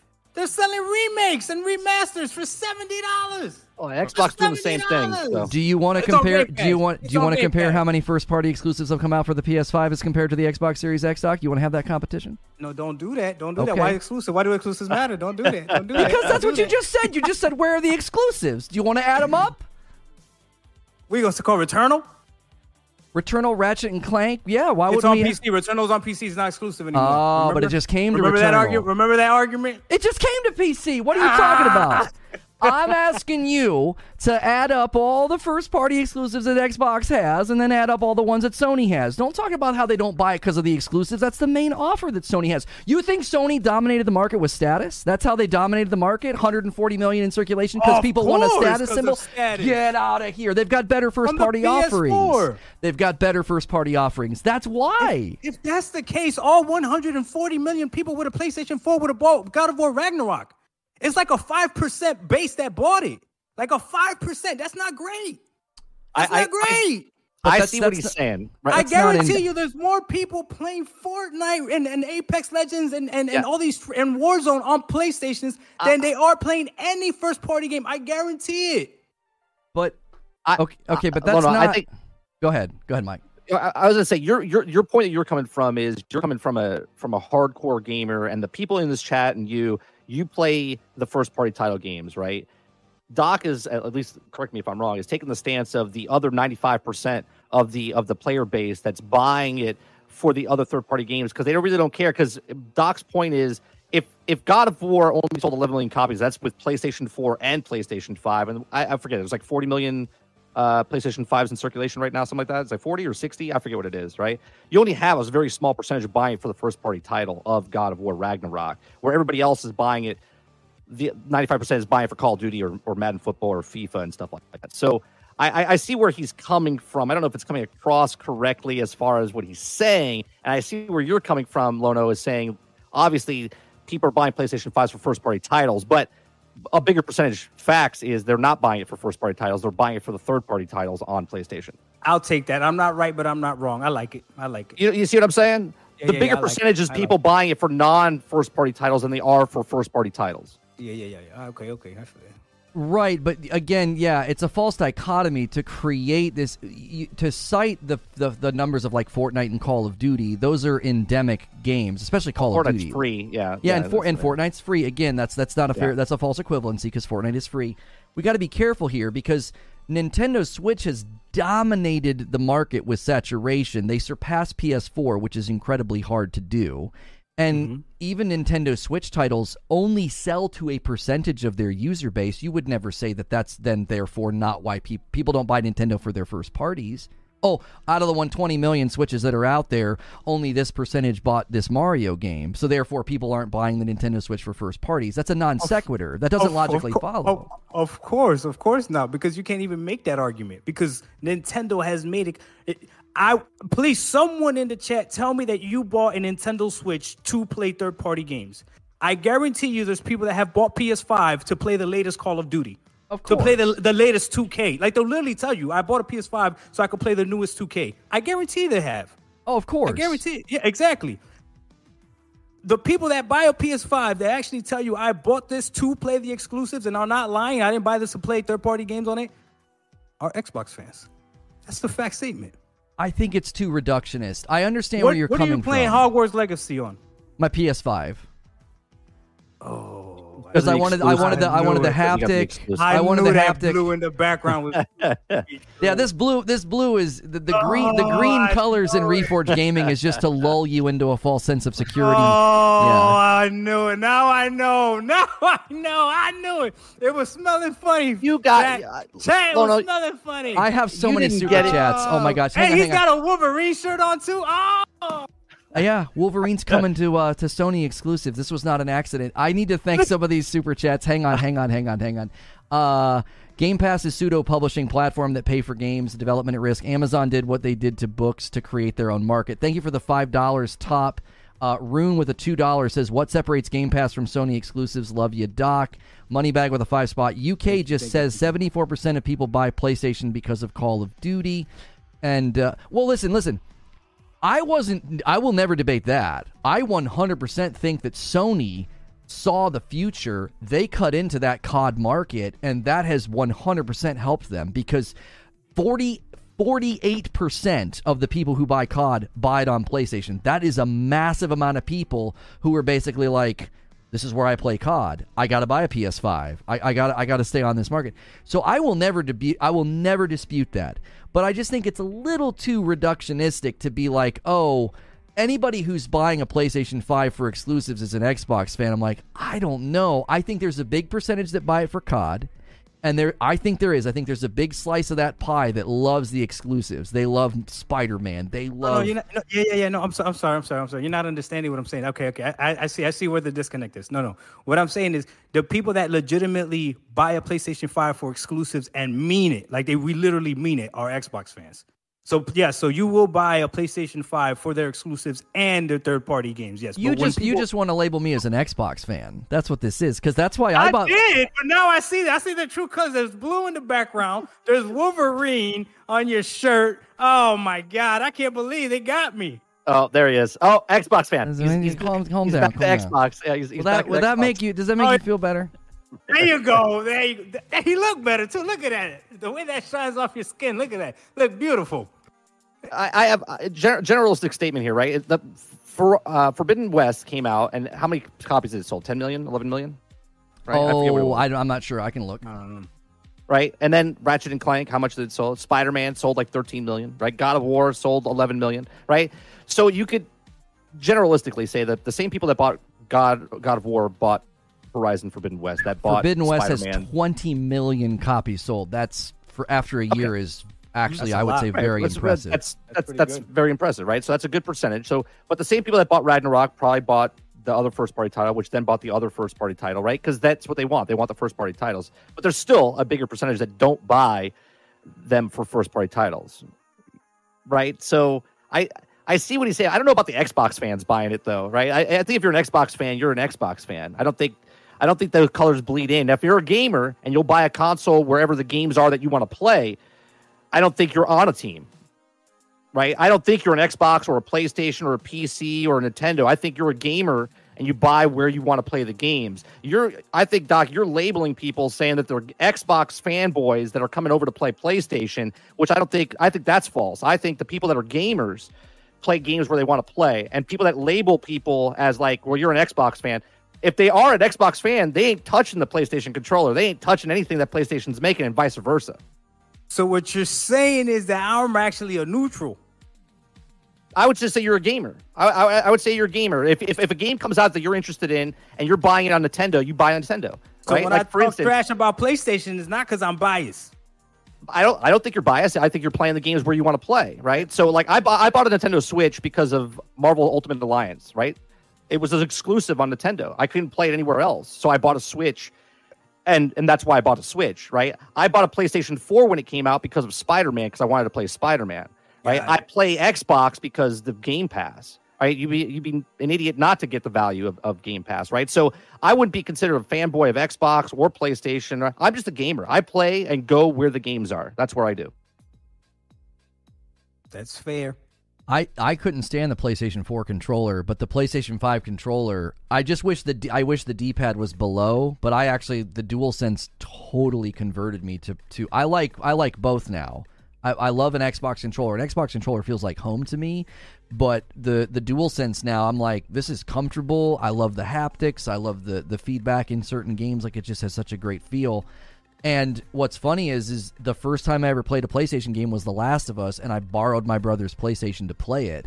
And I was like, I got to get a PlayStation for Spider-Man, because when I saw those commercials, I was like, I absolutely must play. And what's funny is this Doc's going to be like, see, I told you, I'm right. I was a big Xbox guy back then. I was like, I got to play Spider-Man. Like, I need to play Spider-Man. Like, I grew up on comics. I was like, Spider-Man is the best. I got to do this. And you're like, see, I'm right. The funny thing is, though, is over the years, over the last couple of years, this is going to bamboozled you. It's okay. This is going to sting. I get accused of this. I get accused of being a Sony fanboy. I 100% lean Sony right now. It's pure magnetism of games. Like, I just go to where the games are. And I'm like sitting... No, you don't. No, you go to where the gimmicks are. The gimmicks? You just said you like the haptic feedback of this feedback thing. for Hogwarts. No. Because Hogwarts is also on Xbox. You go for where the gimmicks are. Well, This is a gimmick. I try to correct him. This is a select button. This is a select button. he got Hogwarts because of the exclusive content, not because of the haptic feedback. I was trying to say that when I get more content. I get more Yeah. content. I get more missions. I can't. I get more potions. I get a special shop. No, I actually do. No, I go where the games are because I want Starfield to be an amazing game. Because I've told people before, I'm like, I really don't care where the games land. I truly don't. I actually will play games on my Xbox typically. If it's a multiplayer-oriented game, that's where I go because that's where my friends list is bigger. I think Microsoft's UI, I think their social features are 1,000 times better than Sony. So if I'm going to be doing a game night or getting people together, I much prefer to be on the Xbox. I do. I'm like, this is just so much faster to send invites and make a party and get people in. And so I am pulling for Starfield to crush it because then I can start to have that I'll be like boom, now I'm over here playing. I love, this is another thing that's a little unfair. I fell out of love with PvP because I played Call of Duty for a decade and I just got sick of it. And now I gravitate more toward narrative-driven games, and I love third-party action-adventure games. I just love them. I done got bamboozled. I love them. So, like, Ghost of Tsushima is like one of my favorite games, right? It's one of my favorite games. What's that Netflix show, the Tinder Swindler? That's what he just did to me. That's what he just did to me. Yeah. He's been talking to me for like 2 months. Peppering me up, chat. Peppering me up. Long I thought con. I was coming. Long con. Yeah. I never said that I was like Mr. Pro Xbox. I'm actually super hard on Microsoft. Super hard on Xbox. I will say this, Lono. I will say this, okay? Because I've watched your content, obviously. I believe you. I don't believe everybody else, but I believe you. When you say you want Starfield to be good and you want Xbox to be great, I believe you. Mm-hmm. The beginning of my YouTube journey, I used to believe all the Sony fans that would talk bad about Xbox. We just want them to be great. And little by little, I started seeing great things from Xbox and playing those old games that I never played that were great to me. And I'm like, what do you mean? Like, there's still people to this day that can't give Hi-Fi Rush credit. And it's like, do you really want Xbox to succeed? Right. Because they really don't. It's like they have a hatred for Xbox. So when you say that, I believe you. Yeah. I'm going to be watching, Lono. I'm going to be watching, though. I like Hi-Fi Rush. My daughter's been playing it, and she's super far in it. She loves it. I have to help her every once in a while. But she absolutely loves it. And I really look at that ecosystem, and I say, if this ecosystem can succeed, that's good for gaming. Like, when Xbox succeeds, it's better for the market. You want them in there saying, we have great titles, we have great things to sell. And Vengeance is asking me a question. This comes up all the time. He says, you're saying you don't care where they land, so would it therefore be better if they landed everywhere? $10 super chat, thank you. No. First-party exclusives are so good for the market. We've proven that with Nintendo and Sony in this discussion. I hope Starfield proves it. I hope Forza Motorsport proves it. I do. It's like, come on, get out here on the market and prove that you got good products, because Minecraft Legends isn't limited to Xbox, but it is owned by Xbox, and you would hope that they're investing heavily in it. Because you got Fable, you got Avowed, you got Hellblade 2. Sadly, the next game from Ori and the Blind Forest, Moon Studios, won't be another Ori game, but they're working on, I believe, a third-person RPG. I want it to be amazing. I want Rare, the guys who make Sea of Thieves, I want Everwild to be amazing, because I just want games to play. Like, I don't care where I play them, you know? But why would anybody not want a game to succeed, right? Like, I think more people are upset because they don't want to spend their hard-earned money and then the game comes out incomplete. I don't think anyone wants a game to fail. I mean, I guess there is someone out there that likes things to fail, wants to watch the world burn, but I think majority of the population doesn't want a game to fail. Yeah. Right? That's just more things they can dive and put their time into if they like it, right? I don't know. I talk about a lot of stuff about giving crap to games because they give us the fuel to make crap about their games, right? They come out with a game, it's broke, unfinished, right. Bugs galore, and we have to talk about it. Where games come out like Hogwarts, where it comes out and it's got a little bit of bugs and issues with PC, but for the most part, it's a complete game and people love it, right? So I don't know why anyone would root against a company failing to make a game. Somebody says, can you say the same for third-party timed exclusives? No, I don't. I have a whole talk show about how when Sony paid for Hogwarts exclusives for a year, I said that I don't like that. People are like, he's pro-Sony. I have a whole talk show about I feel like paying for timed exclusives in games is a bygone era. I don't like it. It feels gimmicky. I feel like you're slicing the game up. I'm not a fan of it, right? Now, it wasn't a big enough deal for me to say, I'm not going to buy the game or I'm not going to support the game. But I spoke out and said, I feel like this is a bygone era. Come on, just put the full game everywhere. What are we doing? Like, why are we doing this still? And a $5 tip from Chapter 8. I prefer Xbox. I originally bought a PlayStation for Horizon, bought a Switch for Zelda. Why be loyal to a billion-dollar company? Buy where you want to play. Yeah, buy where you want to play. Exactly, lean where you want to lean. And listen. No. Read the first part of the chat. What's she go to PlayStation 5 for? She said for Horizon. And she's an Xbox fan. Yeah, I know. Proven. Thank you. I know. Do you know what anecdotal evidence is, Doc? Anyway, this is not a census, Doc. You don't ask one person and say everybody is that. I didn't even ask her. She did herself. That's great. He just mic drops and like walks out of the room. I'm like, come back. No, I get personal about this, and I think some of my concern and worry, and I mean this. I've not talked about this a lot. Hellblade is one of my all-time favorite games. It means something to me at like a psychological, spiritual level. Hellblade's an important game to me, and I'm looking at Microsoft saying, please, oh my gosh, please do not mess this game up. Like there's rumors that it's coming this year. I'm like, no, don't rush this game. Please don't rush this game. Like I need Hellblade 2 to be a 10 out of 10 game. I need it to be. And what did you think the first one was? What's that? What did you think the first one was? What did I think it was? What do you mean? Like, how did you like the first one? Score wise, I think it's one of the it's one of the games that is the closest to perfection in existence. That's my opinion about Hellblade. I love that. Isn't that game amazing? It's phenomenal. Have you watched the documentary about it? I have not. There's a documentary on it? You need to watch the documentary about how it was made and how the woman who plays Senua, she wasn't even a voice actor. She was a video editor, and they were using her as a stand-in. And she became so good at the character, they're like, this is Senua. Like, you need to watch a documentary because they did all sorts of research into how to make you experience psychosis. It's amazing. Yeah. I told one of my best friends, ISO Motion Gaming, shout out to him, to play the game because he never played. I was like, but you have to finish it. Like, you don't get the complete feel for the game unless you finish it, right? Because a lot of people that play the game and didn't finish it, and you don't know, like, you missed out so much. And by the time he finished the game, he called me when he finished it, and he was like, this is one of the best games I've ever played. I was like, I know, right? Like, it's an incredible game. I never played it. I watched the video, but I never played the actual game. You gotta play the game. Oh my god, it's so good. It's more than a game. It really is. It sounds super gimmicky, silly, cheesy to say. It's an experience. It really is.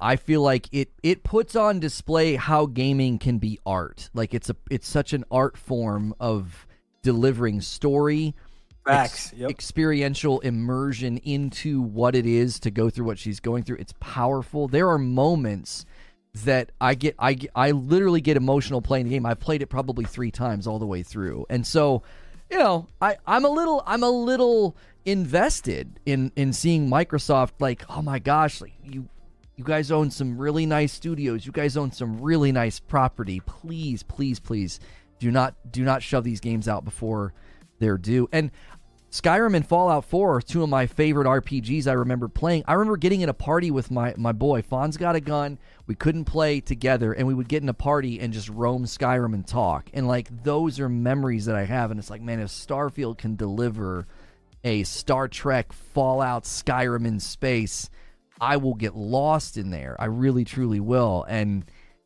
I feel like they got a lot riding on Starfield. I do. Yeah, they do. They sure do.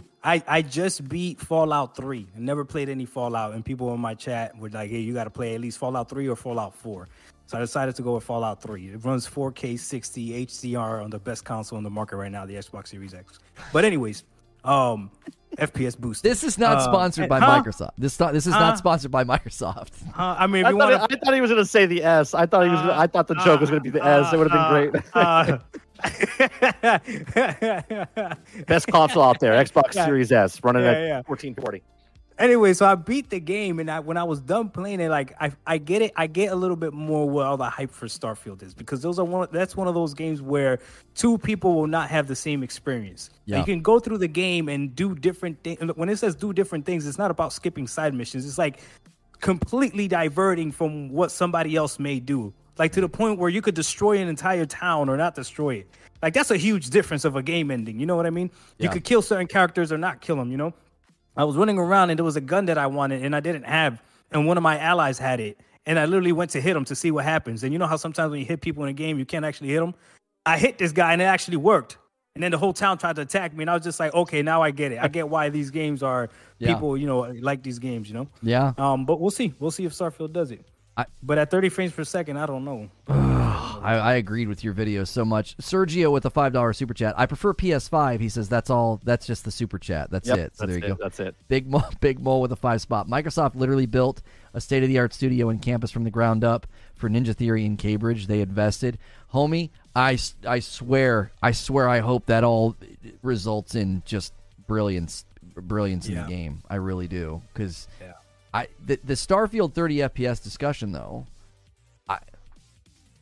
Todd Howard makes it sound like they're totally cool with that, and I'm like, what? No, I'm not. I'm not cool with that. I didn't buy these. I did not buy a Series X to play a game at 30. I just didn't.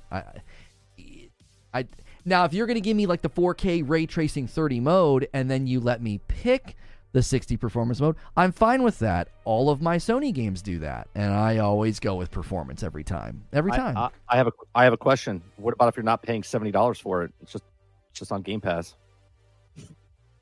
What can I pay $70 and get this? Can I pay 70 and can I get that? I know, but your argument's always been if it's a $70 game, it needs to be a next gen game. My point is it's not going to be $70 because no one's going to buy it. They're just going to play it on Game Pass.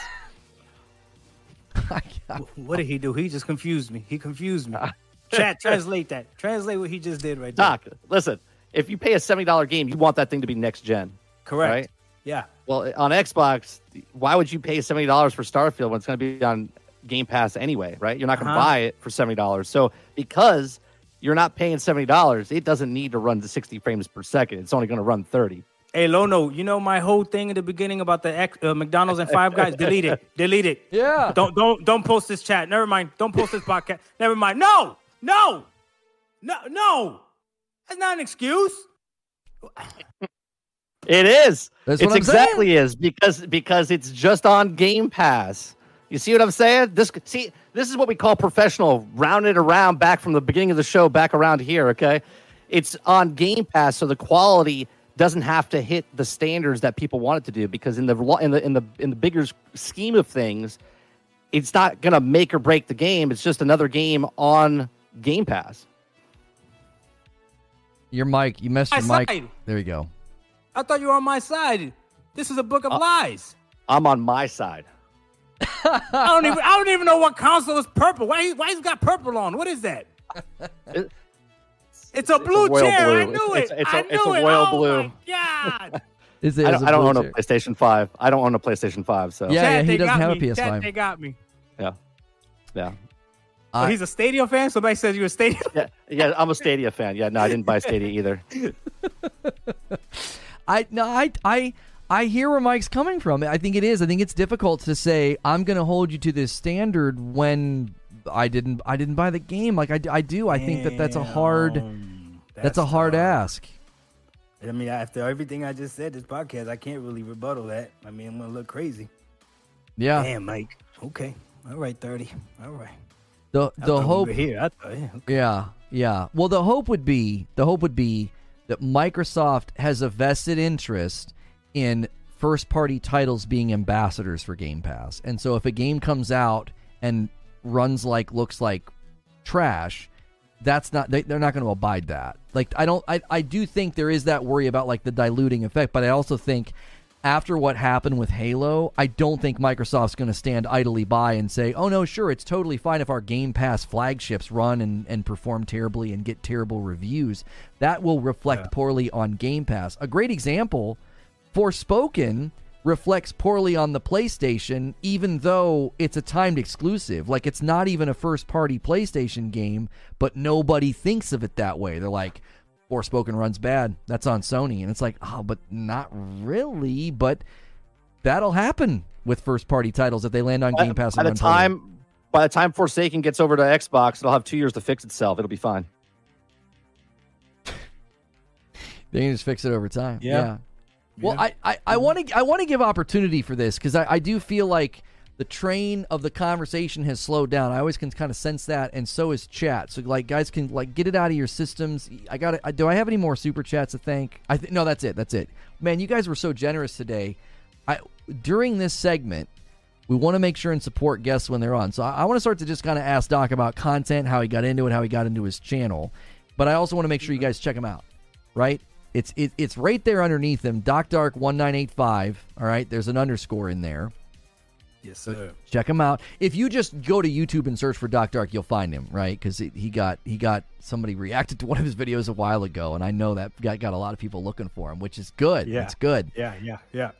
I am always interested. I used to do this all the time. I would kick off a show and ask the guest how they got into content creation. I wanted to kick it to the end of the show because I want people to be able to like click on the vid, get right into the debate. And I have a feeling this won't be the last time he's on this show either. This was a lot of fun. I know you guys enjoyed it. And why I said no more super chats. What are y'all doing? 2 from Big Idity, 2 from Hilly, and 1 from Virus. I'm not even going to read your messages because you didn't listen. I'm not reading messages. Thank you. Seriously, thank you for the super chats. So, I first of all, when did you get into creating content? Because I don't know if it's been that long, and like, how did it even happen? It's been, I think, 3 years now since I started making videos, and oh man, this is gonna sound bad. Gaming is not, or at least 3 years ago, or at least around the crowd where I work and my friends and stuff, is not something that's extremely popular. It's more of like it's viewed in a negative way typically. If you say like I'm a gamer, it's viewed in a negative way. Okay, I don't know how many other people feel that way, but just around. It was like that when I was a kid growing up. It was like that. I was the outsider. Yeah. Right, but if you're an adult and you say you're a gamer, no, I get it. Like, yeah, but yeah. If you're an adult male and you say you're a gamer, it's like So for me, it turned into I just wanted people to talk to about gaming, and I didn't care if it was 1 or 2 people.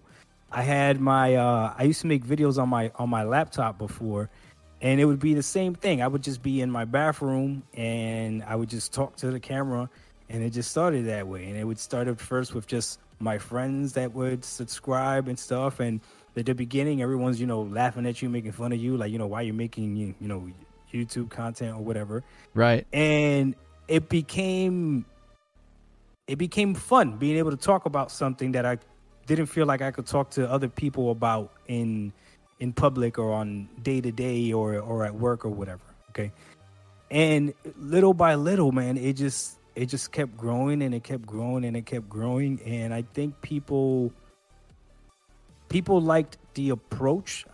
I'll be honest with you, man. I was talking to 30 beforehand. I always encourage people, just if you're even thinking about making content, just go ahead and make it, because you don't know what's going to appeal to somebody. I can't tell you why I've been blessed and my channel grew and is growing the way that it's growing. And I think that it's growing at the perfect rate. I know some people grow extremely fast. Some people grow a little bit slower. I am perfectly happy with the growth that I'm having. And I am so appreciative of everyone that watches my stuff and comes through and people understand that this to me is entertainment, right? It's an extension of the escape that I get from playing video games, from real life and everything that's going on. So I don't like to bring the drama into it per se, but I definitely like the trolling and the console warring and all that other stuff. We had a little fun banter with us here, Mm-hmm.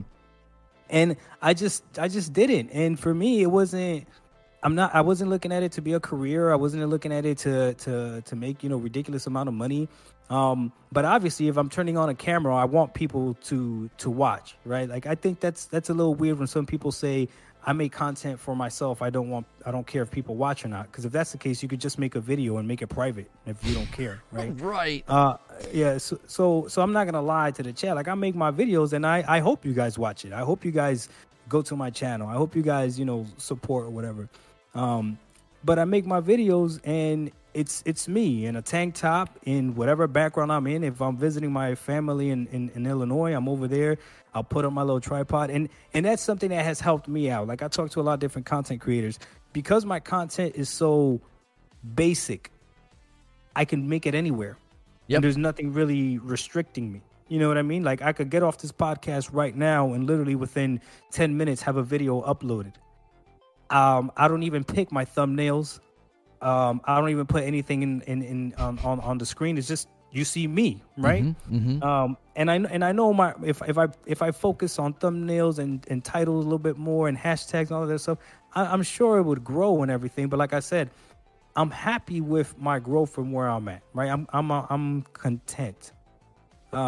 Started making content, started picking up, and then I'll be honest with you, Lono, it was a lot of people like you and 30 that, man, you guys just gave me a chance. You guys would have me on your platforms.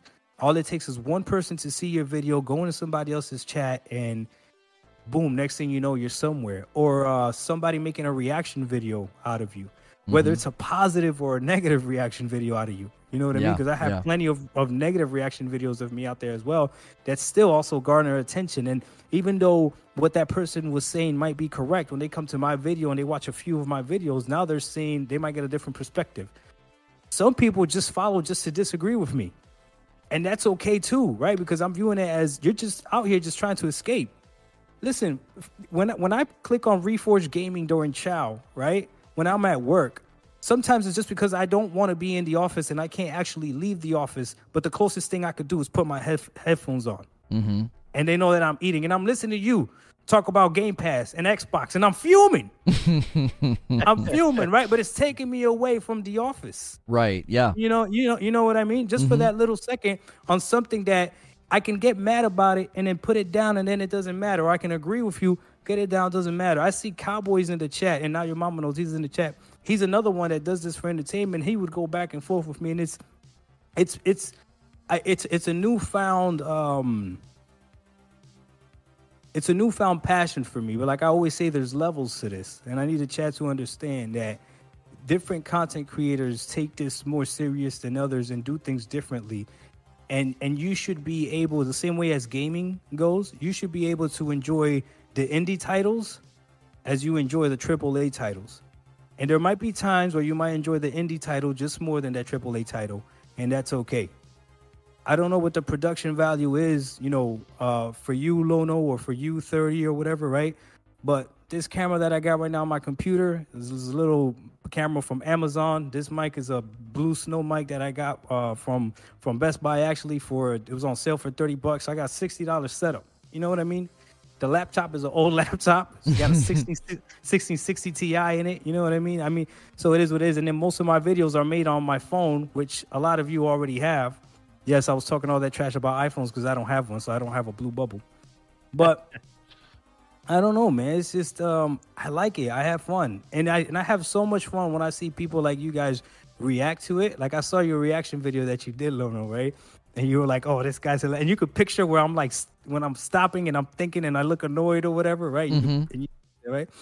Everybody got something different that they bring, so I just appreciate it, man. And I like I told you before off stream, I really appreciate it, man, for you having me on your platform. I really do, because I know this is gonna, bring more attention. But more than that, I hope that we were able to entertain people, and for 2 hours we were able to grab people and take them away from something that they might be going through. That stuff really matters, right? That's all I got, brother.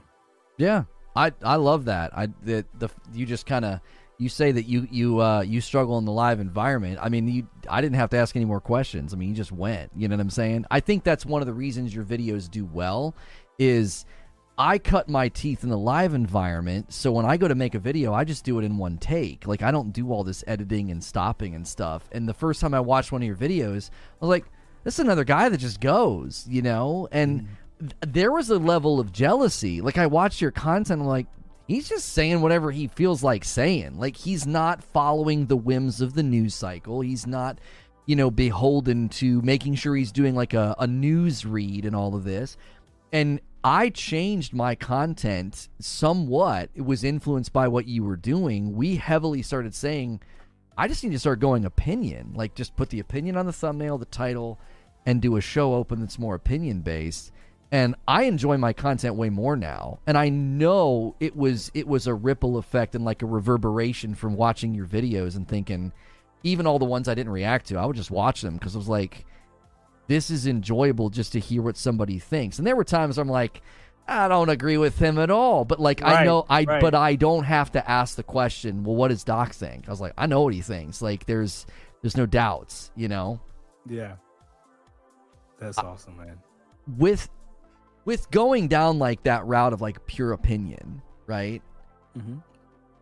Do you sometimes though feel like it's hard to make the content or like you can't find anything to talk about? Like, do you notice it being a little bit easier when there's a news cycle surge? Because like that is something that we're always frustrated by. Is like if everybody shuts up and nothing's happening in the gaming world, it's like, what are we going to talk about? Like that's a frustration point with my daily shows. Do you experience like that to any degree at all?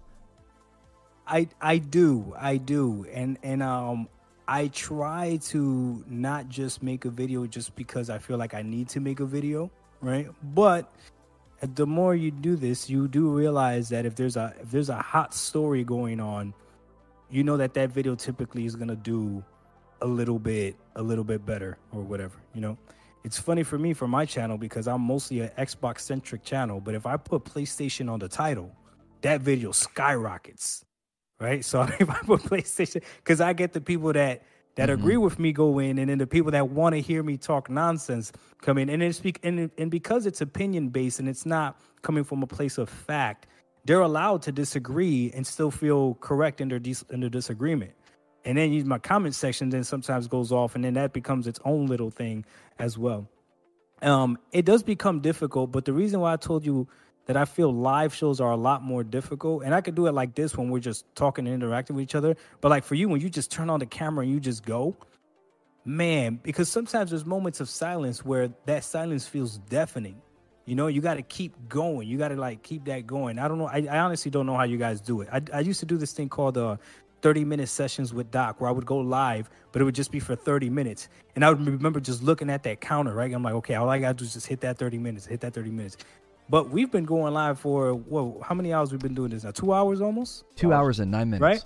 Right? That's a little bit different though, because I'm interacting with you guys and I'm looking at the chat and you guys are coming in and I'm bouncing off of you guys. But when you're doing it just by yourself, that's really difficult. So for everyone out there, if you guys see live channels like this, understand it's not easy. It's not easy to constantly keep entertaining. The other thing is you have to time when people can't call you, when something doesn't happen. You got to hope nothing's going on, that there's no emergency, all that other stuff. Right. For me, if I'm in the middle of a 10-minute video and something happens, I just cut the video. I'll finish the video later, or I'll retake the video later. You're going live. It's a lot more. It's a lot different, you know. So I admire everyone that does lives, but I'll be honest. A lot of my growth has been coming from being able to be on live shows. So because again, this will stay up on YouTube. People will rewatch it, and everyone that's watching it right now is getting a sense for who I am, and they'll go subscribe, and it's pretty cool. But yeah, overall, to answer your question, simple. It does get hard, but I would assume we all go through it, right? I'm assuming 30 goes through the same thing, right? Has difficulty sometimes. What they call it, writer's block or whatever, right? Even though we don't write content block, I guess I would call it, where you're just not feeling it, you know. I've been struggling with that mostly recently in the last like 6 months because I started this new channel. Like I'm motivated, and then all of a sudden I get not motivated, right? Like something happens, you're not in the headspace. Something happens in the news story, and you're like, oh, I'm gonna talk, and then you're like, nah, I'm good. It's a struggle. It's a struggle, especially. We talked before the show. I don't write anything down. Like I've been trying to structure more to do stuff, but I'm a bullet point guy. Like I'll put one word, and then I'll go on for 10 minutes based on that one little word that's on the sheet of paper, right? So. Yeah, I used to be the same way, bullet points, super rough outline, and now I've gone full monologue. Like I open my show and I go for 10, 15, sometimes 30 minutes doing basically a monologue, and it's my favorite part of the show now. Now, I got some feedback yesterday. I asked some people, let me ask you guys, what do you think of the show opens? We've been doing it for a couple of weeks. They're like, they're great, but they get a little long, like in a live environment. I'm not looking at chat for half an hour. That's nuts, right? Like, I'm just talking for 30 minutes. Yeah. So I shortened it a little bit today, and it did feel better. It felt like chat engagement responded better, but I do this full time. I mean, this is what I do as a career. I got 2 kids. I'm married. Like, I have to treat it basically like a job. It gets so many hours a week. This isn't what you do full time, Doc. So you got that. You got family. You got stuff. You got commitments outside of this. How do you balance those things with the desire to, like, I want to crack off a video right now. I want to put out a video. Damn, that's great. That's great, Lono. Okay, so it's being realistic with yourself, right? Being realistic with what you can commit to and what you can't commit to.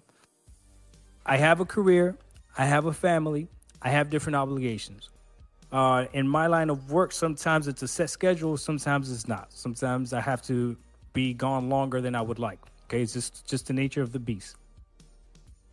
If I was to set up I'm going to do this podcast every single Monday and Thursday, I know that I would fail. I know that I wouldn't be able to commit to that. And that's why for me, this fits better, which are just my short videos. The other thing that I do is I go on YouTube and I try to make content that I like the most. So I typically like the shorter videos.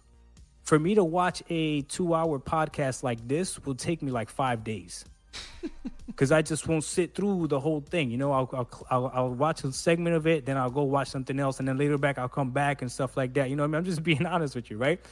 If I see 2 videos on a topic, I'm gonna click the one that's the shorter video first. Yep. But again, that's just me, right? Some people like those long form videos, so I make what I like, and that to me makes sense, right? Mm-hmm. If you I don't see why someone that likes country music as their favorite genre of music would make rap music. Like, that wouldn't make sense to me. Like, you should probably make country music as well, right? Doesn't mean that you can't like, whatever, but it would just make sense. So that's the type of content that I like to make. I make things, I make content that I like to watch. And I also like videos that are a lot more simpler, just someone talking. I was talking to 30 before we were on, when you went to take a break before we were on. And I told them that about you, there's certain things that people have that you just can't mimic.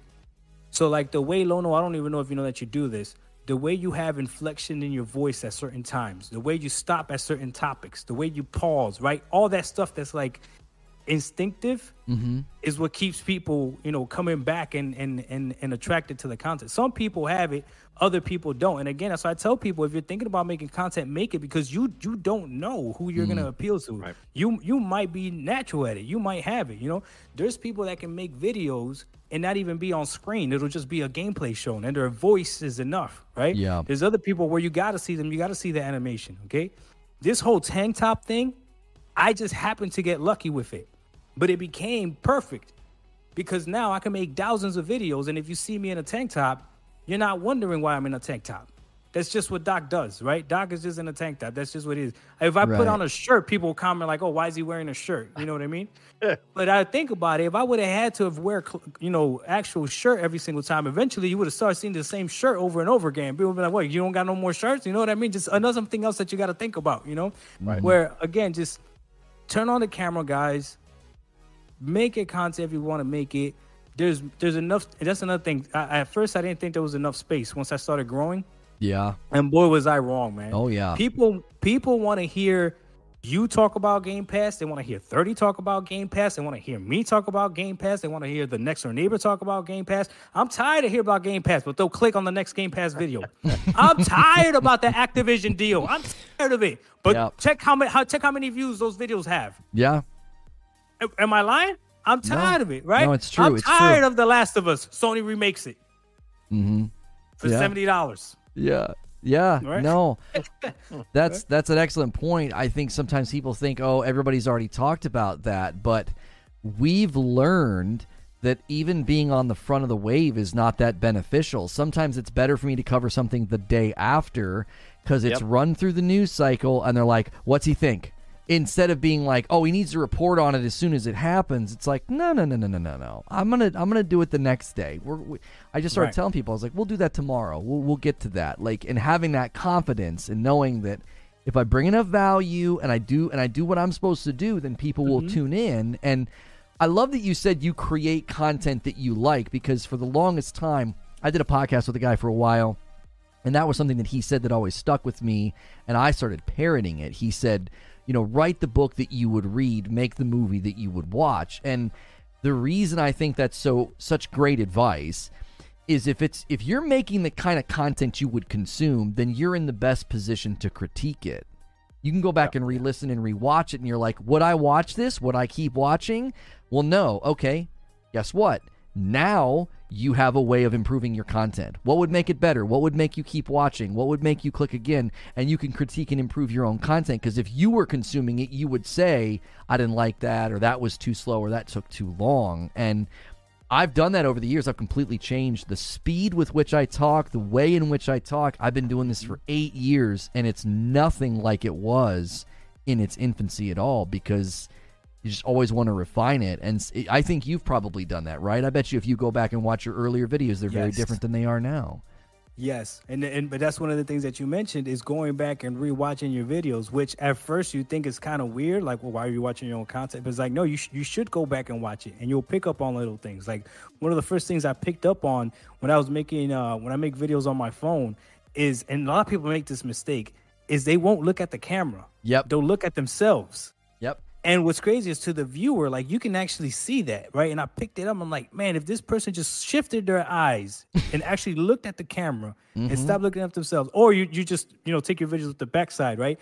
It makes a huge difference, man. It makes a huge difference. Just things like that, because it looks like you're actually talking to the audience and all that other stuff. So, but yeah, going back and seeing how I did things, and it helps out a lot. And I think everyone should go back and revisit, because if you don't like your own stuff, then that could be a problem, I mean, athletes watch their playbacks of their sports. Right. You know what I mean? They see what they did wrong, what they could do better. That's exactly. I literally watch my content all the time. I've been doing it for years, and you pick up on stuff, and you're like, oh, it's too much silence at that one point.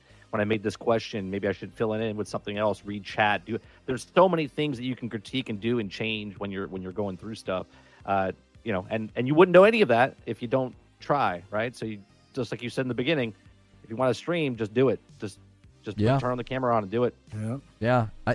You guys are being too kind. $5 from Limitless Gaming. Lono's speaking mannerisms allow him to go on a 35-minute rant, but also keep a discussion civil for the most part, and people listen. And then our boy 809 Lion says, Lono's skill as a host for live content superb. Doc's charisma on camera is a great compliment. Thank you. Thank you, brother. Thank you. The looking into the camera thing, I think, is one of the reasons your videos pull people, because it feels like you're talking to them. It's like, this guy's talking to me. Like, what? Like, what did I do? Did I do something wrong? Like, you're like, you're like, okay. Let me talk to you. I'm gonna be nice. I'm like, why is he talking to me like this? Like, it's immersive. Like, I'm immediately pulled in. I'm like, what's Doc gonna yell at me about today? Well, not yell, but Yeah. It's good. I hate the new camera angle because he never looks at it. Well, it's a studio thing. It's just meant to make it feel like you're in a cool studio.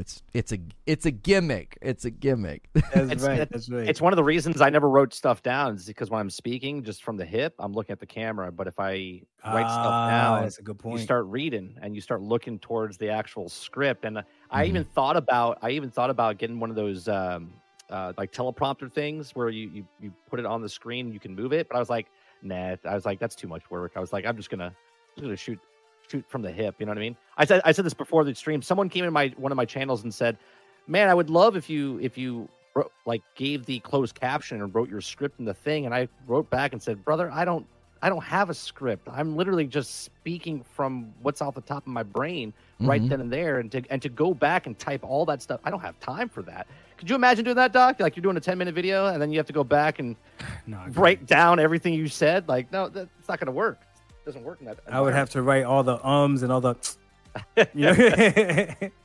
The craziest thing about your content when I watch it is you will just go silent for like a beat and a half, and I can't stand radio silence. So Yeah, I'm like, yeah, yeah. Eternity. I'm like sitting there. I'm like, say something, like talk. And you're just so comfortable with being Yeah. like, you're looking off, you're thinking, I'm thinking, yeah. and you're like, this is what it is. And then you have your thoughts, and I'm like, man, that's ballsy, because I obviously in the live environment, I do not shut up. I won't let it. Dead air is I get uncomfortable. I'll do it sometimes to show people. I'm like, you want some dead air? I'll give them 10 seconds, and everybody loses their minds.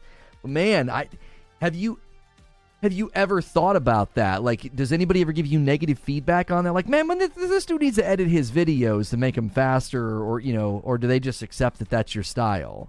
It's I have gotten feedback on it, but I think people just understand. I had somebody said I watch all his videos at 2x. I watch most videos at 2x. Yeah. I've done that. Yeah. I've done that to you. If I have a couple vids to catch up on, I'm like, okay, come on, get to the point. You can't watch my videos at 2x. I speak way too fast. That's hilarious, because I watch your video 2x. It's worse though if I watch somebody reacting to my video. Like, some people will react to my video live and they won't do the 2x, so they'll sit there, and while I'm thinking, they're thinking. The whole chat is thinking, and then I'm watching them think while I'm thinking, and it's just a whole thinking fest. Yeah, it becomes a problem. Yeah, It's a thinkception. That's great. Yeah, that's great. Yeah, it's a problem. Yeah, I've definitely done that. I'm like, I got to catch up on Doc stuff, so I'll put it on. I'll put it on times 2. If I listen to my own stuff, like looking for shorts or something, looking for good moments, I'll put it on like a 1.7 or a 2, because I'm just listening for those hot moments. Like I can hear, and then when I slow it down, I sound drunk. I'm like, why am I talking so slow? But you get used to that fast speed. Okay. And then when you back it down, you're like, what is going on? Yeah, Zubair does that. He'll come in to catch up to the live, and he'll put me on 2 times. And he's like, why can't you do that live? Can you talk that fast all the time? He said I have very fast ears. Yeah. He should. He better have fast ears. He's a lawyer. He's got to be good at listening and catching things. So, That's funny.